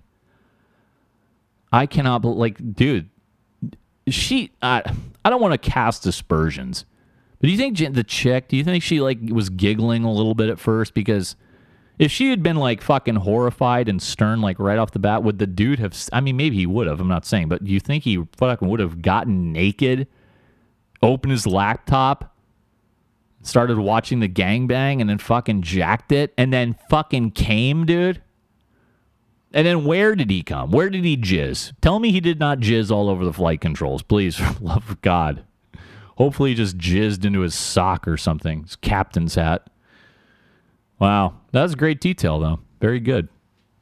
Okay, guys, let's do this story. Let's talk about Herschel Walker, who is rapidly appearing to be one of the worst political candidates I've ever seen. But that doesn't matter. You know, all that matters, and I said this during the Roy Moore. Remember when Roy Moore, that judge, that creepy judge, was running? And I was like, people really don't care what you do. They just want you to vote the way they want you to. And that's true for many politicians. But Herschel Walker, man, like, it kills me who the Republicans elevate. You know, Dr. Oz, Herschel Walker, and they grab these guys because they're like, well, they're famous, so they'll probably win. It doesn't matter how, like, fucking stupid they are or how bad of political candidates they are. Well, yes, the news came out that Herschel Walker urged a woman to have an abortion, right? So and he's now positioning himself as a pro-lifer and against abortion. Well, now it's come out that he's urged a woman to have a second abortion. And this is from the same woman, right? And again, Herschel Walker, if you don't know, very famous NFL football player, and he's running for the Senate seat in Georgia. This article was written by 3 New York Times reporters. That's funny. So yes, a woman has said that Herschel Walker, the Republican Senate nominee in Georgia, paid for abortion in 2009. And she also told the New York Times that he urged her to terminate a second pregnancy 2 years later and that they ended the relationship after she refused. In a series of interviews, the woman said that Mr. Walker had barely been involved in their now 10-year-old son's life, offering little more than court-ordered child support and occasional gifts. And this is, you know, the thing is, this wouldn't be a big deal if you were running as like maybe a born again or kind of, you know, like, hey, I sinned in the past and now I see the mistakes, but he never acknowledged this at all.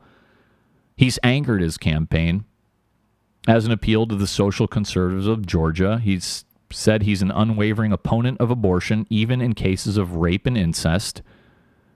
And the former football star publicly denied that he even knew her. He called her, quote, some alleged woman, end quote, in a radio interview. See, that's stupid, too. Why would you deny that you know her? They can easily fucking probably find pictures of you hanging out with her. That's what I'm saying. This is so stupid. But she said she's, in interviews, she's frustrated watching Republicans rally around Walker, calling him a good man. And the interviews and documents provided to the New York Times together corroborate and expand upon an account about her abortion first published on Monday in the Daily Beast. And they independently confirmed details with custody records filed in family court in New York and interviewed a friend of the woman to whom she had described the abortion and her eventual breakup with Mr. Walker. So the key details are that she and Walker conceived a child in 2009, decided not to continue the pregnancy. Walker was not married at the time. She provided to the New York Times a $575 receipt she was given after paying for the procedure at an Atlanta women's clinic, and a deposit slip showing a copy of a $700 check that she said Walker gave her as reimbursement. And she had a get well card with a handwritten message, quote, pray you are feeling better, end quote, and signed simply H. And Walker, this is where he's repeatedly denied this, and he called it, quote, a flat-out lie, end quote. He disputes he signed the card, and he told Fox News that he sends money to a lot of people. He said, quote, on a radio show, quote, I know this is untrue. I know it's untrue. I know nothing about any woman having an abortion, end quote. And the New York Times has a picture of the fucking receipt. He's running against Senator Raphael Warnock. And, yeah, he's another, and Warnock is another nut. You know, like he like smacked his wife around and shit like that. Of course, the media is all in the Walker story and not really talking about Warnock. So he was involved in a couple of other women at the same time. Now, notably, his son Christian, he fucking then got involved. And I've actually played clips of Christian Walker on the podcast before. He's like this flamboyantly gay right-wing kid. Big Trump guy, right? And, yeah, I mean, right after Herschel Walker announced he would run for U.S. Senate, Christian Walker appeared with him at an event at Mar-a-Lago. And he said, quote, he tweeted out, quote, I had the honor of introducing my dad, then got to hug a future senator. Perfect night, end quote. Christian Walker is a big conservative social media guy. But then after the night that after Herschel Walker announced he would run for U.S. Senate, he fell largely silent about his father's campaign. Well, this week, then, he went off. He wrote of his father. I'm going to play him in a moment. He wrote about his father on Twitter, quote, you're not a family man when you left us to bang a bunch of women, threatened to kill us, and had us move over 6 times in 6 months running from your violence, end quote. And Christian Walker's 23 years old, by the way. It's very, very, very weird. Christian Walker, remember, he's the young black man. He called the George Floyd protests, quote, terrorist attacks, end quote. He is gay, but he does not identify as gay. He mocks Pride Month. Remember, I think I played a clip of him in a drive-thru. He got into it with some chick not long ago. I think I played that one. So, let us play this clip from here. And from Christian Walker, this video, and the liberal media fucking loves this. This video has been viewed 3.5 million times on Twitter. Let's listen to Christian Walker here. I stayed silent as the atrocities committed against my mom were downplayed. I stayed silent when it came out that my father, Herschel Walker, had all these random kids across the country, none of whom he raised. And you know my favorite issue to talk about is father absence. Surprise, because it affected me. That's why I talk about it all the time, because it affected me. Family values, people. He has 4 kids, 4 different women, wasn't in the house raising one of them. He was out having sex with other women. Do you care about family values? I was silent, lie after lie after lie. The abortion card drops yesterday. It's literally his handwriting in the card. They say they have receipts, whatever. He gets on Twitter. He lies about it. Okay, I'm done. Done. Everything has been a lie. And so for the right to say I'm being suspicious for saying, hey, I'm done with the lies, when you all have been calling me saying, is this true about your dad? Gosh, we're not going to win Georgia, this candidate, all that's been you. You have no idea what I've been through in my life. You have no idea what me and my mom have survived. We could have ended this on day one. We haven't. I haven't told any stories. I'm just saying, don't lie. Don't lie on my mom. Don't lie on me. Don't lie on the lives you've destroyed and act like you're some moral family man. Y'all should care about that, conservatives. And then for people on the left to act as though I'm responsible for all of the things that he has done. I've talked about Father Epps. I've talked all these issues because they've been close to me, because they matter to me, because I went through it. That's why I've talked about it. So when you say, well, talk about your dad, but I'm saying this behavior is atrocious. Don't come for me. You don't have to like my politics. You don't have to like me. You don't have to. I'm just saying I'm done with the lies. We were told at the beginning of this, he was going to get ahead of his past, hold himself accountable, all of these different things, and that would have been fine. Go ahead. He didn't do any of that. Everything's been a lie. Everything's been downplayed. Everything's been cutting corners. The whole thing. And whose expense is that at? Me, my mom, as we're chased down by the media, we're terrorized, all these different things. People are questioning my authenticity. I'm done. Don't lie. Don't put this on me. This is a candidate issue, not a me issue. I wouldn't have spoken out if there weren't all these lies every day. Okay, so that's, and he followed it up with more video. And that's the thing I don't get. Like, if you're going to run at this, come out and, like, did he not have a fucking campaign manager even before he announced he was running? Did he not have a guy sit down with him and be like, Herschel, they're going to go through every fucking bit of your background. Is there anything you want to tell me? And if you're going to run as this pro-life warrior, fine, you should probably fucking mention that you paid for an abortion. And you'd still be fine if you just, like, maybe if you ran, you're like, hey, you know what? I'm very pro-life because unfortunately, like 12 years ago or whenever it was, I kind of panicked and I thought that was the right thing to do. I deeply regret it, but it's part of my past and that's now why I'm so pro-life or something like that. Then it would have been fine. But the fucking idiot is there going, no, it never happened. I don't get it. But they won't care. They just they want a Republican. So there you go. Okay, let's keep going. All right, let's talk about what I want to do here.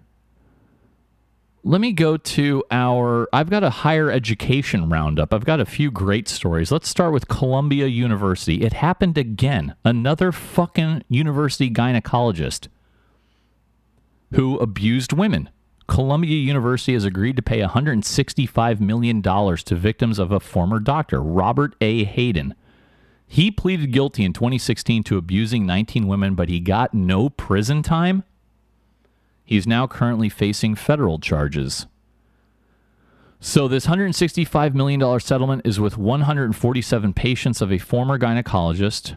Among the people who abused him, remember this name? Who accused him of abuse was Evelyn Yang. She is the wife of former presidential candidate Andrew Yang. He has not worked as a doctor since 2012. So now he is awaiting trial on federal charges of enticing and inducing women, including a minor, to travel from outside New York to his Manhattan offices to engage in illegal sex acts. That's why the feds are involved. So one lawyer representing the victims who said this settlement is scratching the surface. He says he represents nearly a dozen additional women who Columbia has refused to even address. The investigation began in 2012 after a patient told the police that then Dr. Haddon touched her sexually during an examination. 6 women then came forward with similar allegations. In 2014, he was indicted on charges that included 5 counts of a criminal sexual act, 2 counts of forcible touching, and 2 counts of sexual abuse. But in a deal with the Manhattan District Attorney's Office, Haddon pleaded guilty to a single felony count of criminal sexual... Sorry, guys, fucking ad popped up here. A criminal sexual act in the 3rd degree and a misdemeanor count of forcible touching. The prosecutor's office agreed not to seek prison time and promised not to pursue new sexual abuse allegations against him. His sex offender status was reduced so that it would end after 20 years and his name would not be on an online list of offenders. Nice deal. The former Manhattan district attorney then was Cyrus Vance Jr. And this got a lot of scrutiny because Cyrus Vance Jr. was also the district attorney whose office asked for the lowest sex offender status be given to Jeffrey Epstein in 2011. You believe these fucks? Wow. And then I remember this. Yang said in an interview in 2020 with CNN that she had been sexually assaulted during a 2012 exam when she was pregnant. She said that he basically told her, "Oh, I think you might need a C-section," and then he grabbed her over to him and undressed her and then examined her internally ungloved. Gross, dude. And this follows USC, the University of Southern California. They have agreed to pay more than $1.1 billion to the former patients of their campus gynecologist. And then you have Larry Nassar, the former doctor for the national gymnastics team. Michigan University had to pay $380 million for him. I'm sorry, USA Gymnastics and the U.S. Olympic and Paralympic Committee had to pay that. Man. Yeah, other university news. A former Northeastern employee, the college, has been charged with creating a hoax over a campus explosion. He was arrested in San Antonio, Texas, on charges of staging the package explosion on September 13th and providing false information to the police. Jason Duhame, the former new technology manager and director of the Immersive Media Lab at Northeastern, was charged with one count of intentionally conveying false and misleading information related to an explosive device and making false statements. So the day of the incident, this 45-year-old Duhame guy, he called 911, and he described very sharp objects hitting his hands from a plastic case where he also found a violent note that threatened a lab. Well, the FBI came and bomb technicians came. No sharp objects were found. And the affidavit also wrote that an identical copy of the violent note was found in a backup folder on a university-owned computer in Duhame's Northeastern office. Idiot. What is that? That story came and went quickly. Also, the University of Arizona professor shooting. And one of you guys told me your dad was a professor at the U of A, and you knew all about this. A judge has ordered 46-year-old Murad Dervish held without bond in the killing of that University U of A professor on Wednesday. They say Dervish killed Dr. Thomas Meixner. Could be Meixner, Meixner. Dr. Thomas was the head of the Department of Hydrology and Atmospheric Sciences. Dervish had studied there and he had been expelled. Wow. Dervish has a history of violent behavior going back to a domestic violence case in San Diego 11 years ago, as well as a stalking and harassment case in the same year filed by a female student at San Diego State University, where he was teaching. Wow. He shot the professor 4 times with a 9mm handgun, and he worked at the hydrology department until he was fired last year, so he wasn't even supposed to be there. So somebody saw him at the building and called the cops, but it was too late. And he had been evicted from the small apartment he lived in just 10 days before for non-payment of rent. So fucking scumbag loser. Meanwhile, Purdue University, they had a student there who fatally stabbed his roommate. Yeah. This is... Yeah, I'm just looking at the guy's picture here, and is there an updated version of it? Sorry guys, bear with me here. I'm just looking and make sure I just want to see the update here. And he stabbed his roommate. He admitted it, and now he's saying something about blackmail. He's made his first court appearance, and this is Ji Min Shah. He was asked why he killed his roommate, 20-year-old Varun Chedda. Shah said, quote, "I was blackmailed," end quote, without explaining what he meant by the statement. He said he apologized to the family. Shah called police himself, 12:44 a.m., to say he had just killed his roommate with a knife. And yeah, he was the kid was sitting in a chair where cops found him. He was arrested for first-degree murder. Still more. I wish I had time to get into this, but guys, I'm begging you to go read. I tweeted this out at Bravo Kilo Actual, but go read this article. Headline, at NYU, students were failing organic chemistry. Who was to blame? Dude, a hilarious article. A respected professor named Maitland Jones Jr. was a contractor. He taught organic chemistry for decades, first at Princeton and then at New York University. He wrote like 1,000-page textbooks, received awards, everything. He's older now. I believe he's in his 80s. But basically, 82 of his 350 students are trying to get rid of him, and they said his class is too hard. Believe this fucks? So the professor defended himself. He defended his standards because these kids were failing. They wanted to go to medical school, and they were mad at him because they're like, well, if you fail me, I won't be able to get into medical school. And the guy's like, yeah. So university deans terminated Dr. Jones's contract because he was a contract hire, not a full professor like he was at Princeton. So yeah, and he said, dude, he tried to make the tests easier and blah, blah, blah, and the students bitched. And he said, basically, they suck. And but they got rid of him. So now that's a big deal. And then finally, for our higher education update, Texas Wesleyan cancels play after students say use of slur is harmful. This was what I was alluding to earlier when I said these guys with the racial slurs are hilarious. Listen to this. They are halting their production of Down in Mississippi. That's the name of the play. This is about registering voters in the 1960s. The playwright, the guy who wrote it, is black. He said he crafted the language of the play to be historically accurate and representing civil rights struggles, right? But now they're ending it after criticism from students who said racist epithets in the script could contribute to a hostile, unwelcoming environment. Carlisle Brown is the guy who wrote it. And they have a scene in which a white character used a racial slur repeatedly to refer to black people, pretty obviously the N-word. And two students who were not even part of the production, one is described as a black woman and the other as a Latinx woman. Yes, the New York Times used my favorite, Latinx. Latinx. They heard about the scene through word of mouth and then submitted bias reports. So they didn't even see it or hear the word itself. Just hearing about it was enough. And just hearing about it was enough for the goofball university's assistant director for student diversity and inclusion to end the program.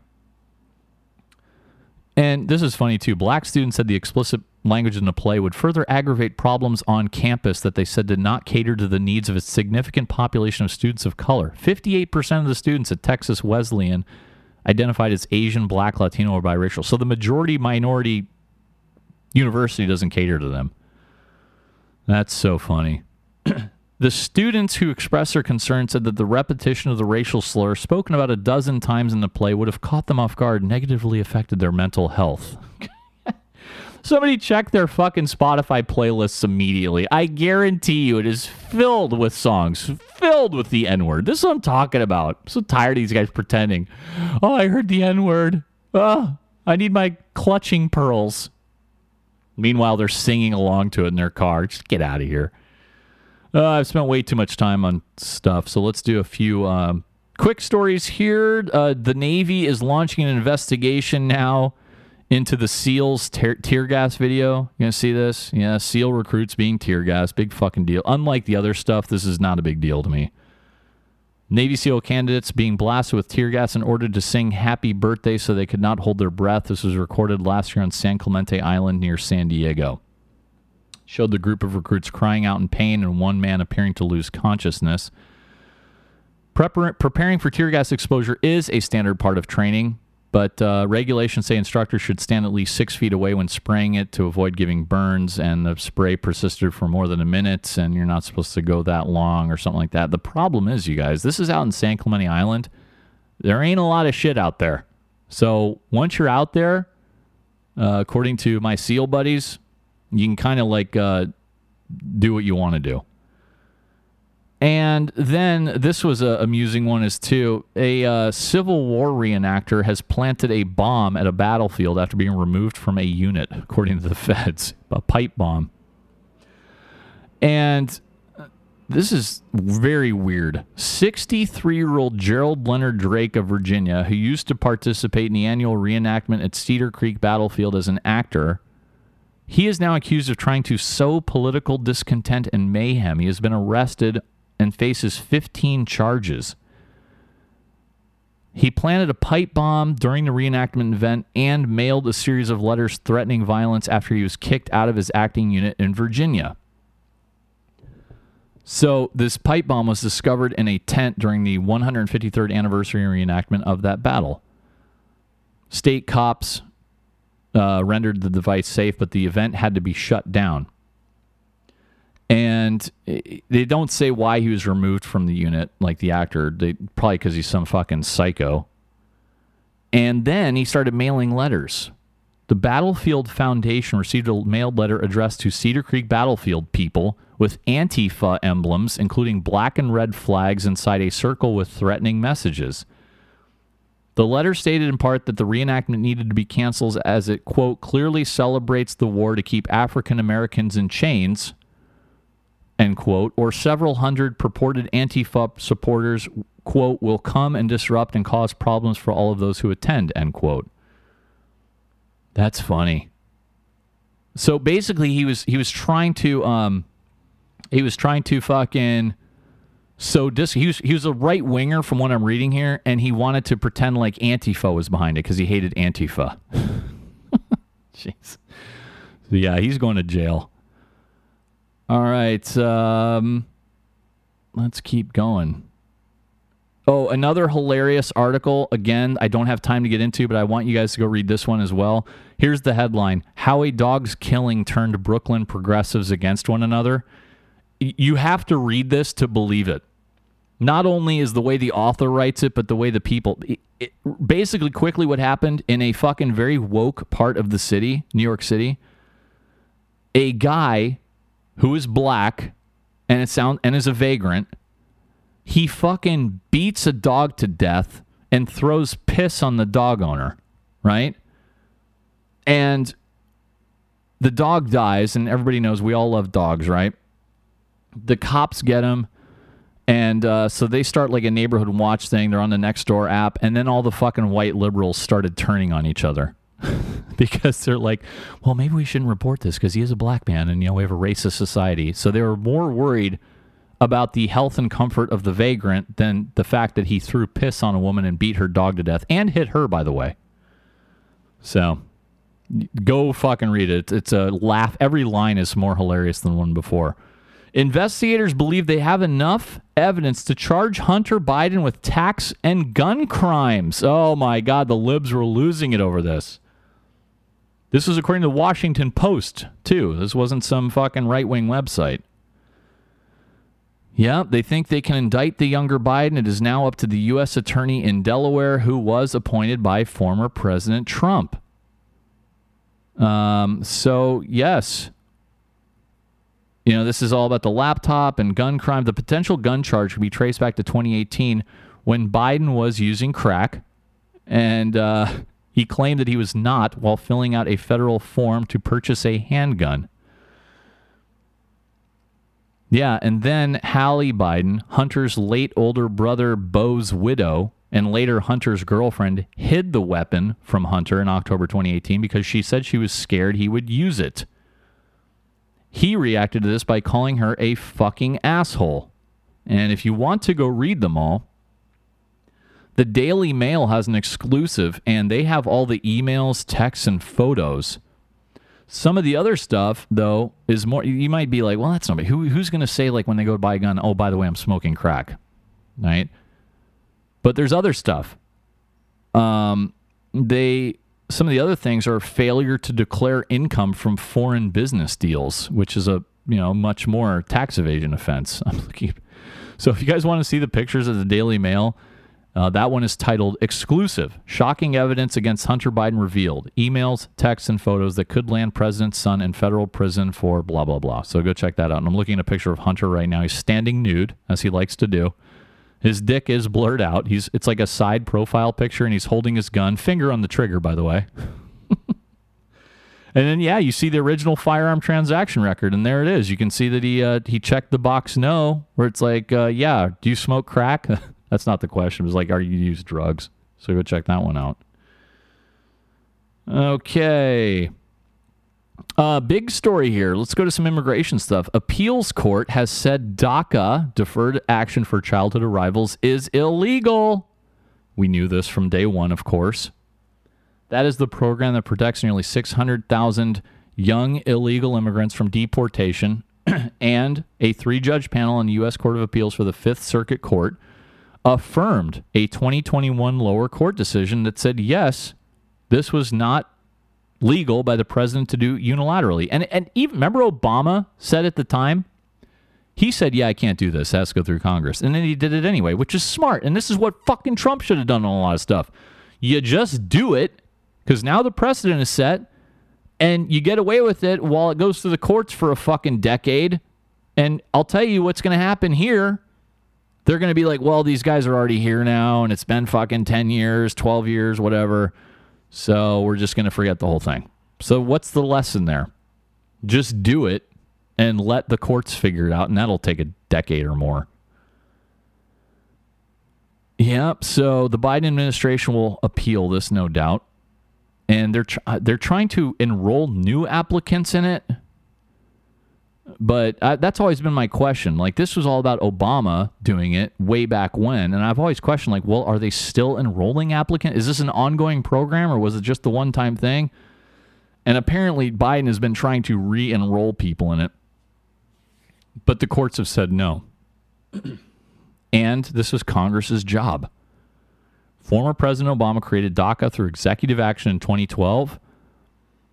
It was intended as a stopgap measure to provide hundreds of thousands of young immigrants protection from deportation. The protection lasts 2 years at a time and is renewable. It does not offer a path to citizenship.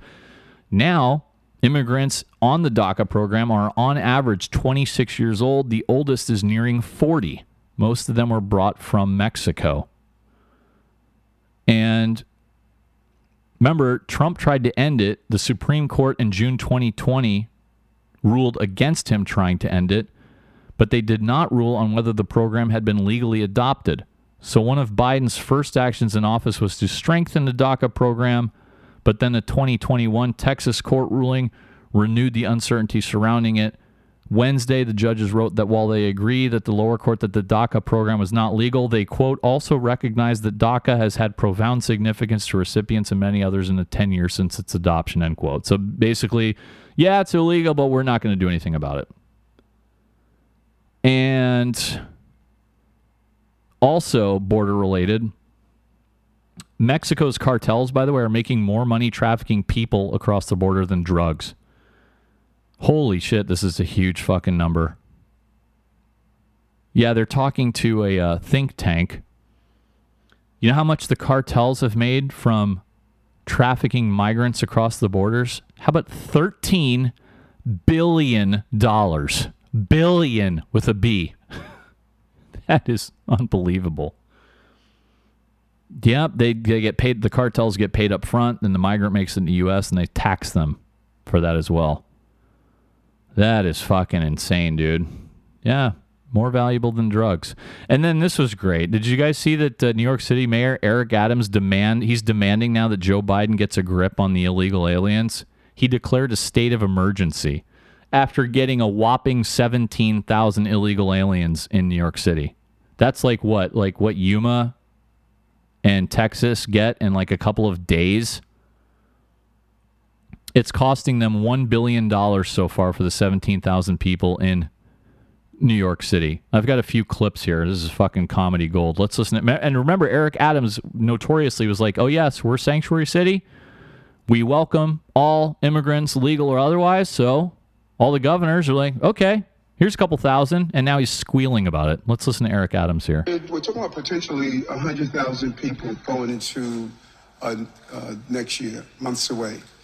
And we're going to continue to pivot, shift, modify to address the crisis. We never thought we would be at a point where we have to build out the Hercs that we're building out. But with the lack of hotel space, we indicated the number of emergency hotels that we opened. We know that as this crisis continues to grow without help, we're going to have to continue to use the brain power of those who are standing next to me to continue to modify and shift accordingly. And the real challenges that we're having, which is very fascinating, is that as we try to find hotels, I cannot tell you how many council people, local electeds that are yelling, house people, but saying, not in my district. That's funny. You can't have it both ways. Yeah, that's right. You can't. That's fucking hilarious. Yeah, they're all like fucking woke and progressive. In New York's all the council people. Oh, yes. No human is illegal. We didn't cross the border crossed us, right? All that shit. And then the second Eric Adams wants to put a bunch of fucking illegal immigrants there, they scream bloody murder. This is the best thing, honestly, that Greg Abbott and DeSantis did. Oh, and by the way, hold on. Let me hold that thought. I have another clip from Eric Adams. And this is rich. Let's listen to this one here. New Yorkers are angry. I am angry too. We have not asked for this. There was never any agreement to take on the job of supporting thousands of asylum seekers. This responsibility was simply handed to us without warning. Oh, really? As buses began showing up. Oh, okay. That's too bad. There's no playbook for this, no precedent. All of a sudden, he's angry. Oh, you never asked for this? Do you think fucking Texas and Arizona and California, you think they asked for it? I mentioned DeSantis and Martha's Vineyard. Remember, that was 48 people total, right? Well, El Paso is run by Democrats. The Daily Mail had a great story on this. That El Paso's Democrats, they've bussed thousands of migrants north, and they've used federal money, right? DeSantis used state money. And the media hasn't said a word. Not a fucking word, dude. El Paso gets 1,500 illegal immigrants daily. But because El Paso officials called their busing program a, quote, humanitarian effort, end quote, the media has ignored it. And indeed, if they have noticed it, they've praised it. So do you see the fucking hypocrisy? Because they hate Ron DeSantis, they sent reporters to Martha's Vineyard, and all the good white liberals of Martha's Vineyard filmed themselves giving them bowls of cereal before having them bust out the next day, which was comedy. Look how compassionate we are. Seriously, we're so compassionate. That's what they told each other. And it was the same shit. The people of Martha's Vineyard, like, we don't have the infrastructure for this. And I was like, well, El Paso didn't have the infrastructure. Eagle Pass didn't have the infrastructure. Yuma didn't have the infrastructure. You know what they had to do? They had to build some infrastructure. So why don't you, Martha's Vineyard, put up a few tents? You can build your own infrastructure. But yeah, thousands El Paso's bust out. Nobody said a peep. Nobody on Twitter, none of the blue check fucking journalists fucking said that was wrong. Hilarious. Okay, let's get to a few funny, let's get some coach stories, or coach related. A former California athletic trainer whose father was a legendary high school football coach is accused of sexually abusing teen football players dating back more than a decade, according to a new lawsuit. This is at Colton High School, and this has to do with high school trainer Tiffany Strauss Gordon. And the sexual abuse of the minors took place all over the campus, according to one of the attorneys suing her. He said of the sexual abuse, quote, that would include the locker room for the varsity football players, training rooms, weight rooms, classrooms, bathrooms, in vans to football-related events, and at a few homes, end quote. This chick was banging football players constantly. That is fucking hilarious. Yep. And now the lawyers are playing pretend by acting like, oh yeah, this was fucking such a horrible these players are scarred for life. like some 16-year-old fucking 250-pound football player. Yeah, he's really going to object to the decent-looking trainer fucking blowing him. Get out of here. This took place from 2001 to 2007. And she had intercourse and gave oral sex to the teen boys. And, yeah, fucking very, very funny shit, dude. Because now the lawyer's suing her because they want to get paid. They're like, oh, yeah, this has ruined their lives. I'm like, these kids were not like 5-year-old boys. They were like grown men practically.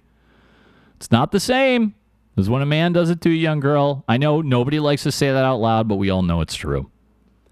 And then meanwhile, I remember doing this story. An ex-Huntsville basketball coach has pleaded innocent to failure to notify criminal charge. This was Huntsville junior high basketball coach Caleb Houston. He pleaded innocent on his failure to notify the Arkansas Child Abuse Hotline when he had heard about suspected child maltreatment. What was this all about? You guys might remember this one because it came with a hilarious slang term I had not heard.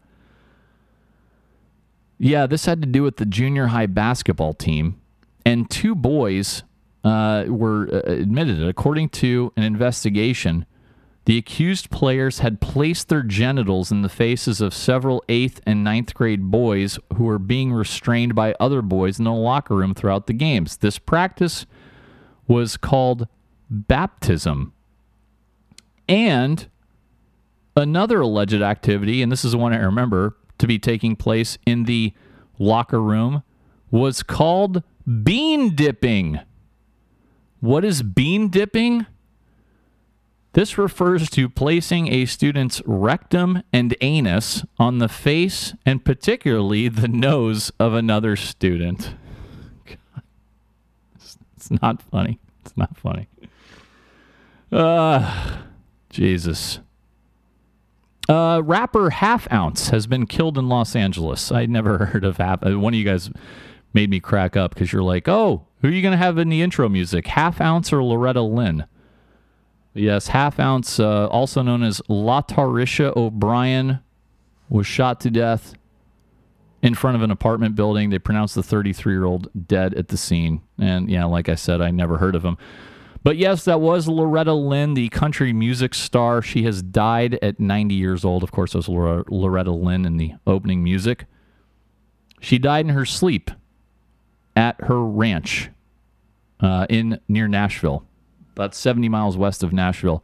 She became a wife at 15 years old, a mother at 16, and a grandmother in her early 30s, married to a womanizing, sometime bootlegger who managed her to stardom. That story made her autobiography called Coal Miner's Daughter a bestseller, and they made an Oscar-winning movie adaptation of the same name. And she was basically the inspiration for many American musical performers, considered an icon in country music, and had many, many hits throughout the years. So, great icon of country, Loretta Lynn. Okay, let's keep going. Let's do some more audio clips before I have so many tabs open. Let's do some more audio clips before I run out of time. Let's start with this one. Did you guys see the fishing scandal that went viral on TikTok? This was at Gordon Park in the Cleveland Metro Parks on September 30th. So this is a fishing competition, and it's done by weights. They measure how many fish you catch, and they weigh them, right? So this was there were 32-person teams competing in the Lake Erie Walleye Trail Tournament in Cleveland Harbor. And a video shows fishermen. What are their first names, guys? No, I don't want to rotate my device. The fuck is that? Sorry, guys. iPad just acting up on me. So the winners are seen celebrating, right? And the team of Runyon and Comiskey are seen like basically celebrating their victory on this. This was Chase Comiskey and Jacob Runyon. And it's now being investigated by the authorities. So the weigh-in for the fishing department, for the fishing tournament, spread quickly on social media. And you can see some people checking the fish out, and they're trying to weigh the fish. And they say they found lead weights in the fish, which is because they're weighed by catch. That made a huge red flag. The fishing tournament's director told the local media outlet that walleye, typically caught in Lake Erie in late September, weighed 4 to 5 pounds. When the fish caught by Kaminsky and Runyon weighed 7.9 pounds, Fisher told the newspaper, "I thought, no way." So then he squeezed the fish and felt something hard inside. He then cut open the fish and found 2 12-ounce metal balls inside. They called the cops and everything.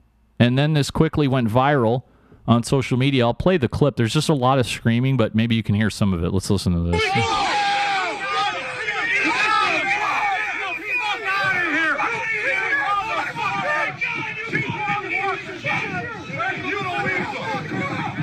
Where's the other one? I'm fucking deaf, motherfucker. Call the fucking cops. Listen to me right now.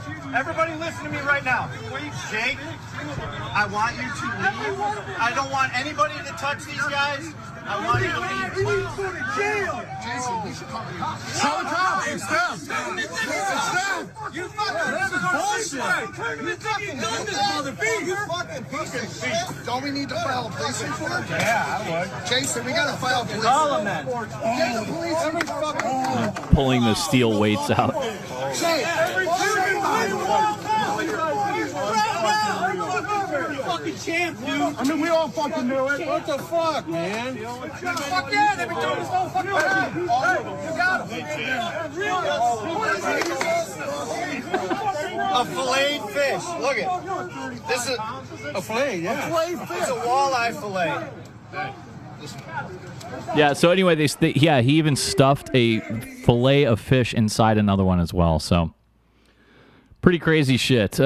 Other audio clips. The trial of Darrell Brooks is going on right now. Who's that? That's the fucking guy who drove into the crowd in Waukesha, Wisconsin. They had a police sergeant testify. And let's listen to some of this testimony here. What did you do once you got to your squad? I got in the squad car. Your squad. It was bombarded with the most terrible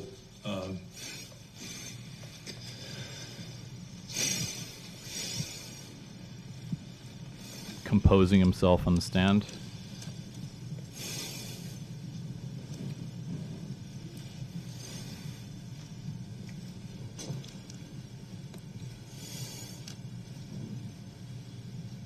Come on.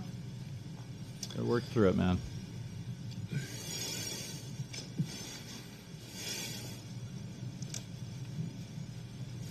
He's just shaking his head and kind of looking down.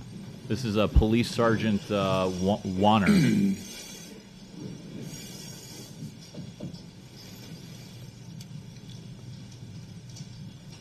Is the most terrible thing I ever heard. The sounds. Yes. You didn't see anything at that point as far as people getting hit? No. Okay. Yeah, so he had to basically compose himself and fucking it must have been awful. I mean, first responders, Jesus, what the shit that they have to put up with and see. There was a Senate debate in Arizona, and they decided to have the Libertarian candidate chime in named Mark Victor, and he started talking about age of consent. I haven't heard. We are a constitutional republic, not an unrestricted democracy. Today, everything is up for a vote. Very little should be up for a vote. Like, for example, who should represent the good people of the state of Arizona? That should be up for a vote. What should the age of consent be? This is something that reasonable minds disagree on. That should be up for a vote. But everything else that we are voting on that has anything to do with your body, your property, your money, your time, that's what freedom is about, folks. None of that should be up for a vote. I don't know if that's the hill I'm going to die on. I know what he's trying to say, but maybe think of a different example. The two main candidates are Democratic Senator Mark Kelly, he's the incumbent, and he's being challenged by Republican Blake Masters. This was the clip that was going around. Let's listen to this part of the debate. I've been focused on the border since day one on this job. I'm down there all the time. That's I was Kelly. on the phone this week just, with Mayor Nichols of Yuma, Sheriff Daniels of Cochise County, talking about what more we need for Border Patrol and immigration. That, my friends, is called evasion. We're working to raise Border Patrol pay by 18%. I've got legislation to do that. I've been focused on the border since day one. Okay. We have no great effects because we have a wide open southern border. So if that's the best you can do, I respectfully request you resign and let's get someone in the seat who will actually secure our border. Yeah. Dude, it's all nice. I love the Border Patrol. I have many Border Patrol listeners. And yes, I'd love for them to get more pay. More pay is not going to stop the prosecutors and the policies of releasing them into the United States, though. That's the issue. It's not their fucking pay. Goofball. And I remember hapless fucking Jacob Fry. You guys remember that name? He is the Minneapolis mayor during the George Floyd riots, and I played many clips of him getting chased around by protesters, a bunch of stupid. He's one of these white fucking liberal soy boys. He held a news conference about guns. Let's listen to this beauty. There are areas in the Twin Cities, in Minneapolis, where it is easier to buy a gun than a fresh apple. Now, why is that? Because there aren't gun shops in Minneapolis. You don't have a gun. Okay, so you have to go watch that clip because Keith Ellison, the Attorney General, is standing next to him, and as soon as he says it's easier to buy a gun than an apple, you see Keith Ellison just like blink like really wide and look around to his side like, what the fuck did this cracker just say? Here's a little roundup of Kamala Harris. She enjoys Venn diagrams. Let's listen to Vice President. Venn diagrams, those three circles, right? And then let's just see where they overlap. You will not be surprised because I have constructed a Venn diagram on this. Remember those three circles, how they overlap? Yeah, I love Venn diagrams. So I just do. Whenever you're dealing with conflict, pull out a Venn diagram. Right? So, the three circles. And so I asked my team, right? They're fantastic. Out right now. He sees the Venn diagram of it all. He sees that there are those circles, and maybe people seem that they're a little different. They live in different parts of the country. They may be different age or different race. But that area in the middle, that overlap. I asked my team to do a Venn diagram of where these attacks are happening. So voting rights, women's reproductive rights, LGBTQ rights. And, of course, there was a huge intersection. I asked my team to do a Venn diagram for me of where we are seeing attacks and who are the attacks against and the similarity. And when you look at a diagram of just a Venn diagram in that regard, it tells a real tale. Thank you, Miss Vice President. If Joe fucking Biden keels over, that's what you're going to get. I just want to let you guys know. All right, starting around time. We got to do quick headlines now. First of all, Uganda is racing to contain a deadly Ebola outbreak. Yep, caused by a strain for which there is no approved vaccine or drug treatment. And it has already caused 35 confirmed infections and 7 deaths. So we, the U.S., has started screening air passengers from Uganda for Ebola. So far, there are no cases in the United States. But yes, travelers who had been to that country would be redirected to airports where they can be screened for the virus. By the way, and no cases have been reported outside Uganda. That movie Bros was pretty. There were a lot of memes on that. That's the gay comedy movie. It totally bombed at the box office. It's the first gay romantic comedy from a major studio. So of course, all of the lib writers gave it glowing reviews. It got tons and tons of press conference, and it promptly bombed. It got about 40% less than the low end of pre-release analyst expectations on its opening weekend. Universal Pictures spent an estimated $30 to $40 million just to promote this. And then the director and co-writer, Billy Eichner, he fucking went on Twitter and started lashing out at straight people who didn't go see the movie. He used to do that Billy on the street thing where you just ambush people and ask them stupid questions. He himself is gay. And then you read the details on it, and it's had gay orgy scenes that were supposed to be funny, and this dude is like, why won't straight people go see my movie? It's fucking funny. I mentioned gas prices earlier. U.S. gasoline prices are following crude oil higher. The national average gas price was $3.83 on Wednesday. I can tell you I paid $6.25 the other day, and that's one of the cheaper spots in town. LA gas prices have seen an all-time high of $6.49 a gallon. You believe it? It's twice what it is in Florida, and Florida has been hit by a hurricane. And now stupid Gavin Newsom is saying like, oh yes, we want a new tax on windfall oil profits. Of course, dodging the subject. So Valero Energy responded to Gavin Newsom. And they said why gas is so fucking expensive here. And I'm reading right from the letter here quickly. From the perspective of a refiner and fuel supplier, California is the most challenging market to serve in the United States for several additional reasons. California regulators have mandated a unique blend of gasoline that is not readily available outside of the West Coast. California is largely isolated from fuel markets of the central and eastern United States. California has imposed some of the most aggressive and thus expensive and limiting environmental regulatory requirements in the world, et cetera, et cetera. So you guys can go Google Valero letter to California. And how does Biden respond? He's going to release yet more reserve oil. So stupid.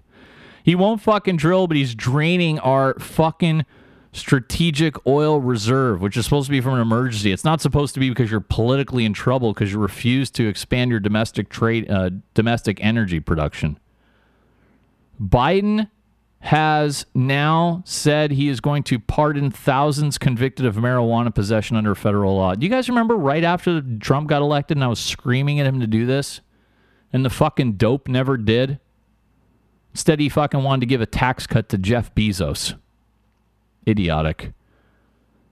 But yeah, he pardoned thousands of people convicted of marijuana possession under federal law and said his administration would review whether marijuana should still be in the same legal category as drugs like heroin and LSD. That's a Schedule 1. The pardons will clear everyone convicted on federal charges of simple possession since it became a crime in the 1970s. Officials said full data was not available, but noted that about 6,500 people were convicted of simple possession between 1992 and 2021, not counting legal permanent residents. The pardons will not apply to people convicted of selling or distributing marijuana. And this is the funny, which I knew this was bullshit, and the New York Times notes it. Officials said there are no people now serving time in federal prisons solely for marijuana possession.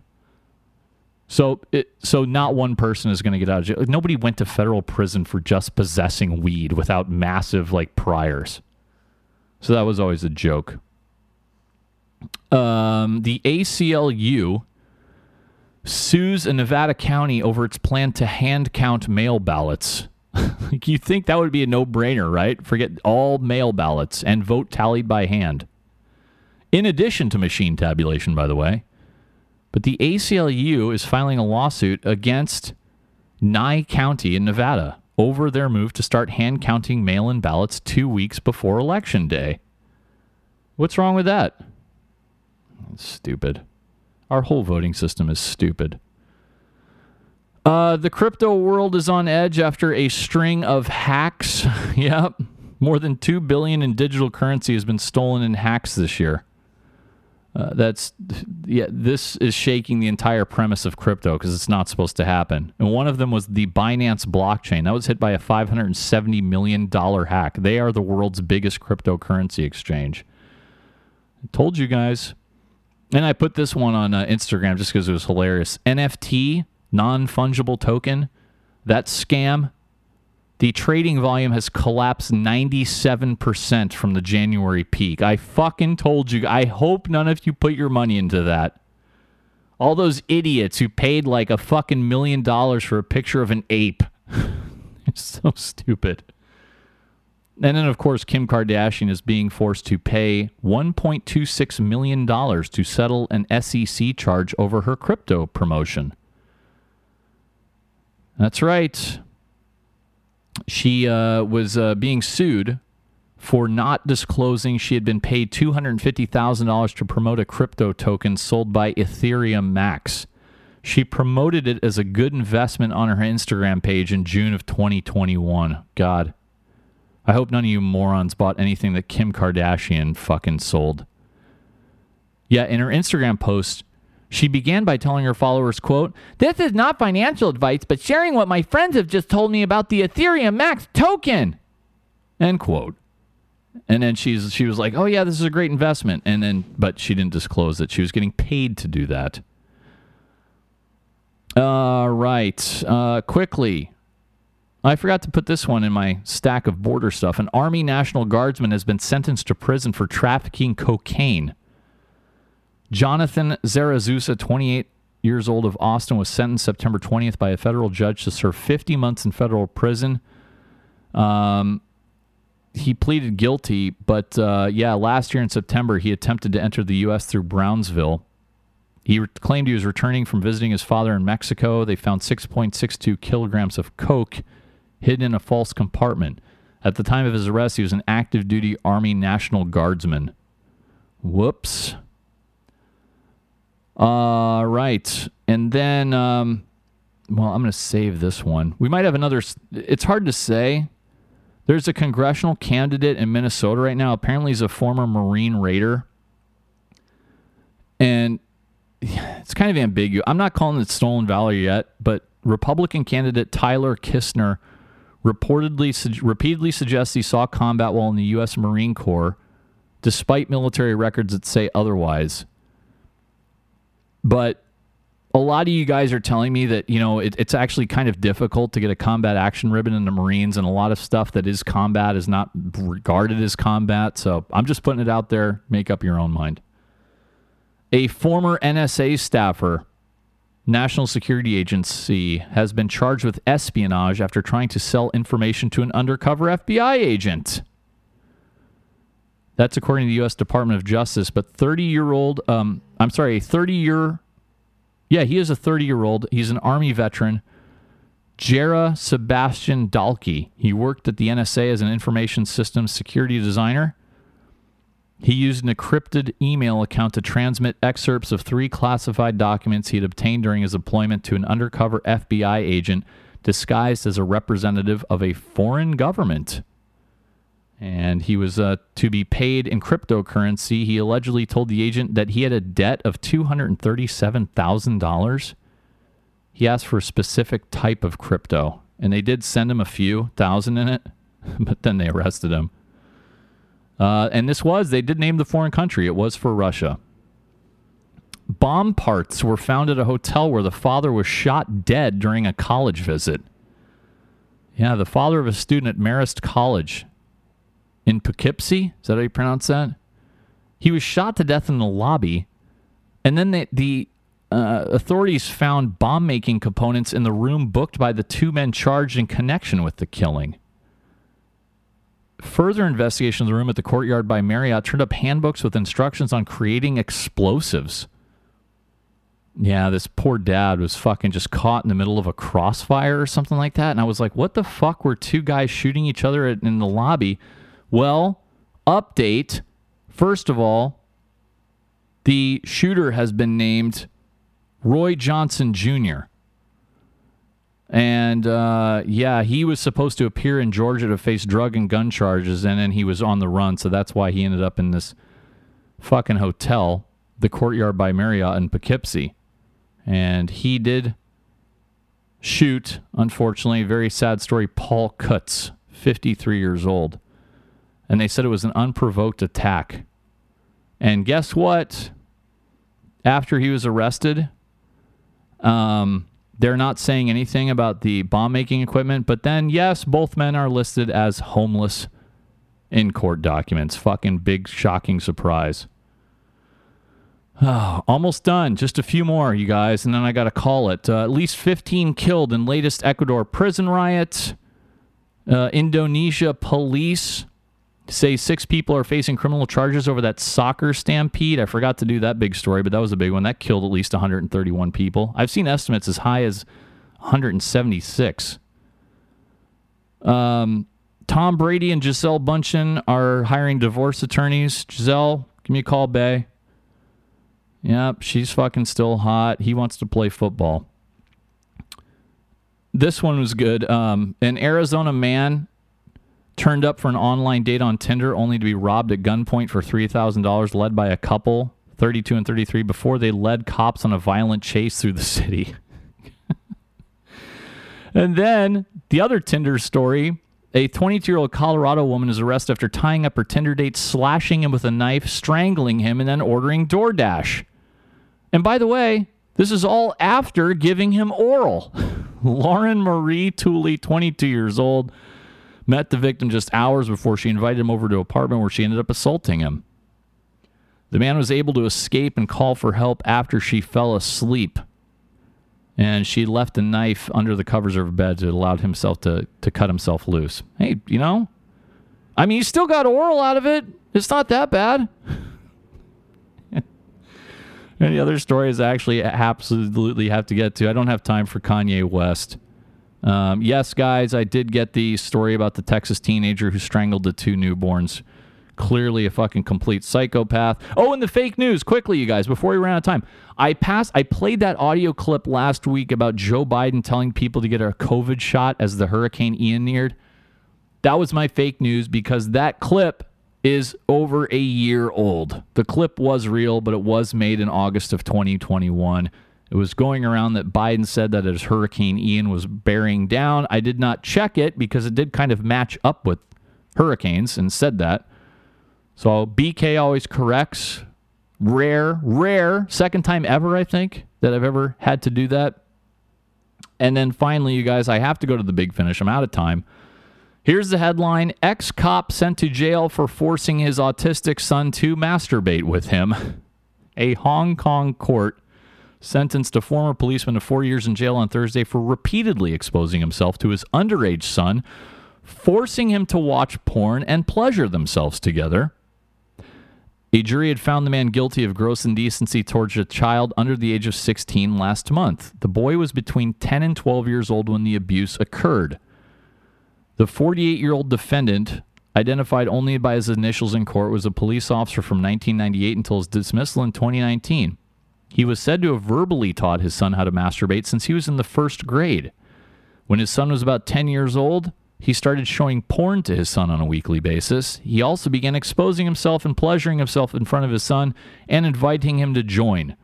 According to the son's testimony, it became a daily activity. On one occasion, he declined as his mother was sleeping in her room in the same apartment. His father threatened him with a knife from the kitchen and forced him to pleasure himself at knife point. Another time, he told his kid that he would show him a real demonstration, so he installed a camera in his own room and live streamed himself having sex with his wife, the child's mother. He also set an alarm on his son's phone and ordered him to watch the live stream from his phone. The next morning, the father would ask if his performance was, quote, manly, end quote. And yes, the son has been diagnosed with autism spectrum disorder. Guys, that's all I got. I don't even have a response to that. Making your fucking autistic son jacket with you while you watch porn and watch you fuck your wife and his mom. So there you go. Guys, go to patreon.com. Support the podcast. Patreon.com, search for BK Actual. Please consider making a donation. Patreon's been a little stagnant lately. If you've ever thought about making a pledge, $1 or $2 a month, I'd really appreciate it. And help keep the podcast going. Follow me on Twitter at Bravo Kilo Actual and Instagram at BK Actual. And guys, that's all I have for you. Remember, I will possibly see you next week. I will keep you posted through those social media channels. So, possibly see you next week. None of mine. So don't come home a drinking with loving on your mind.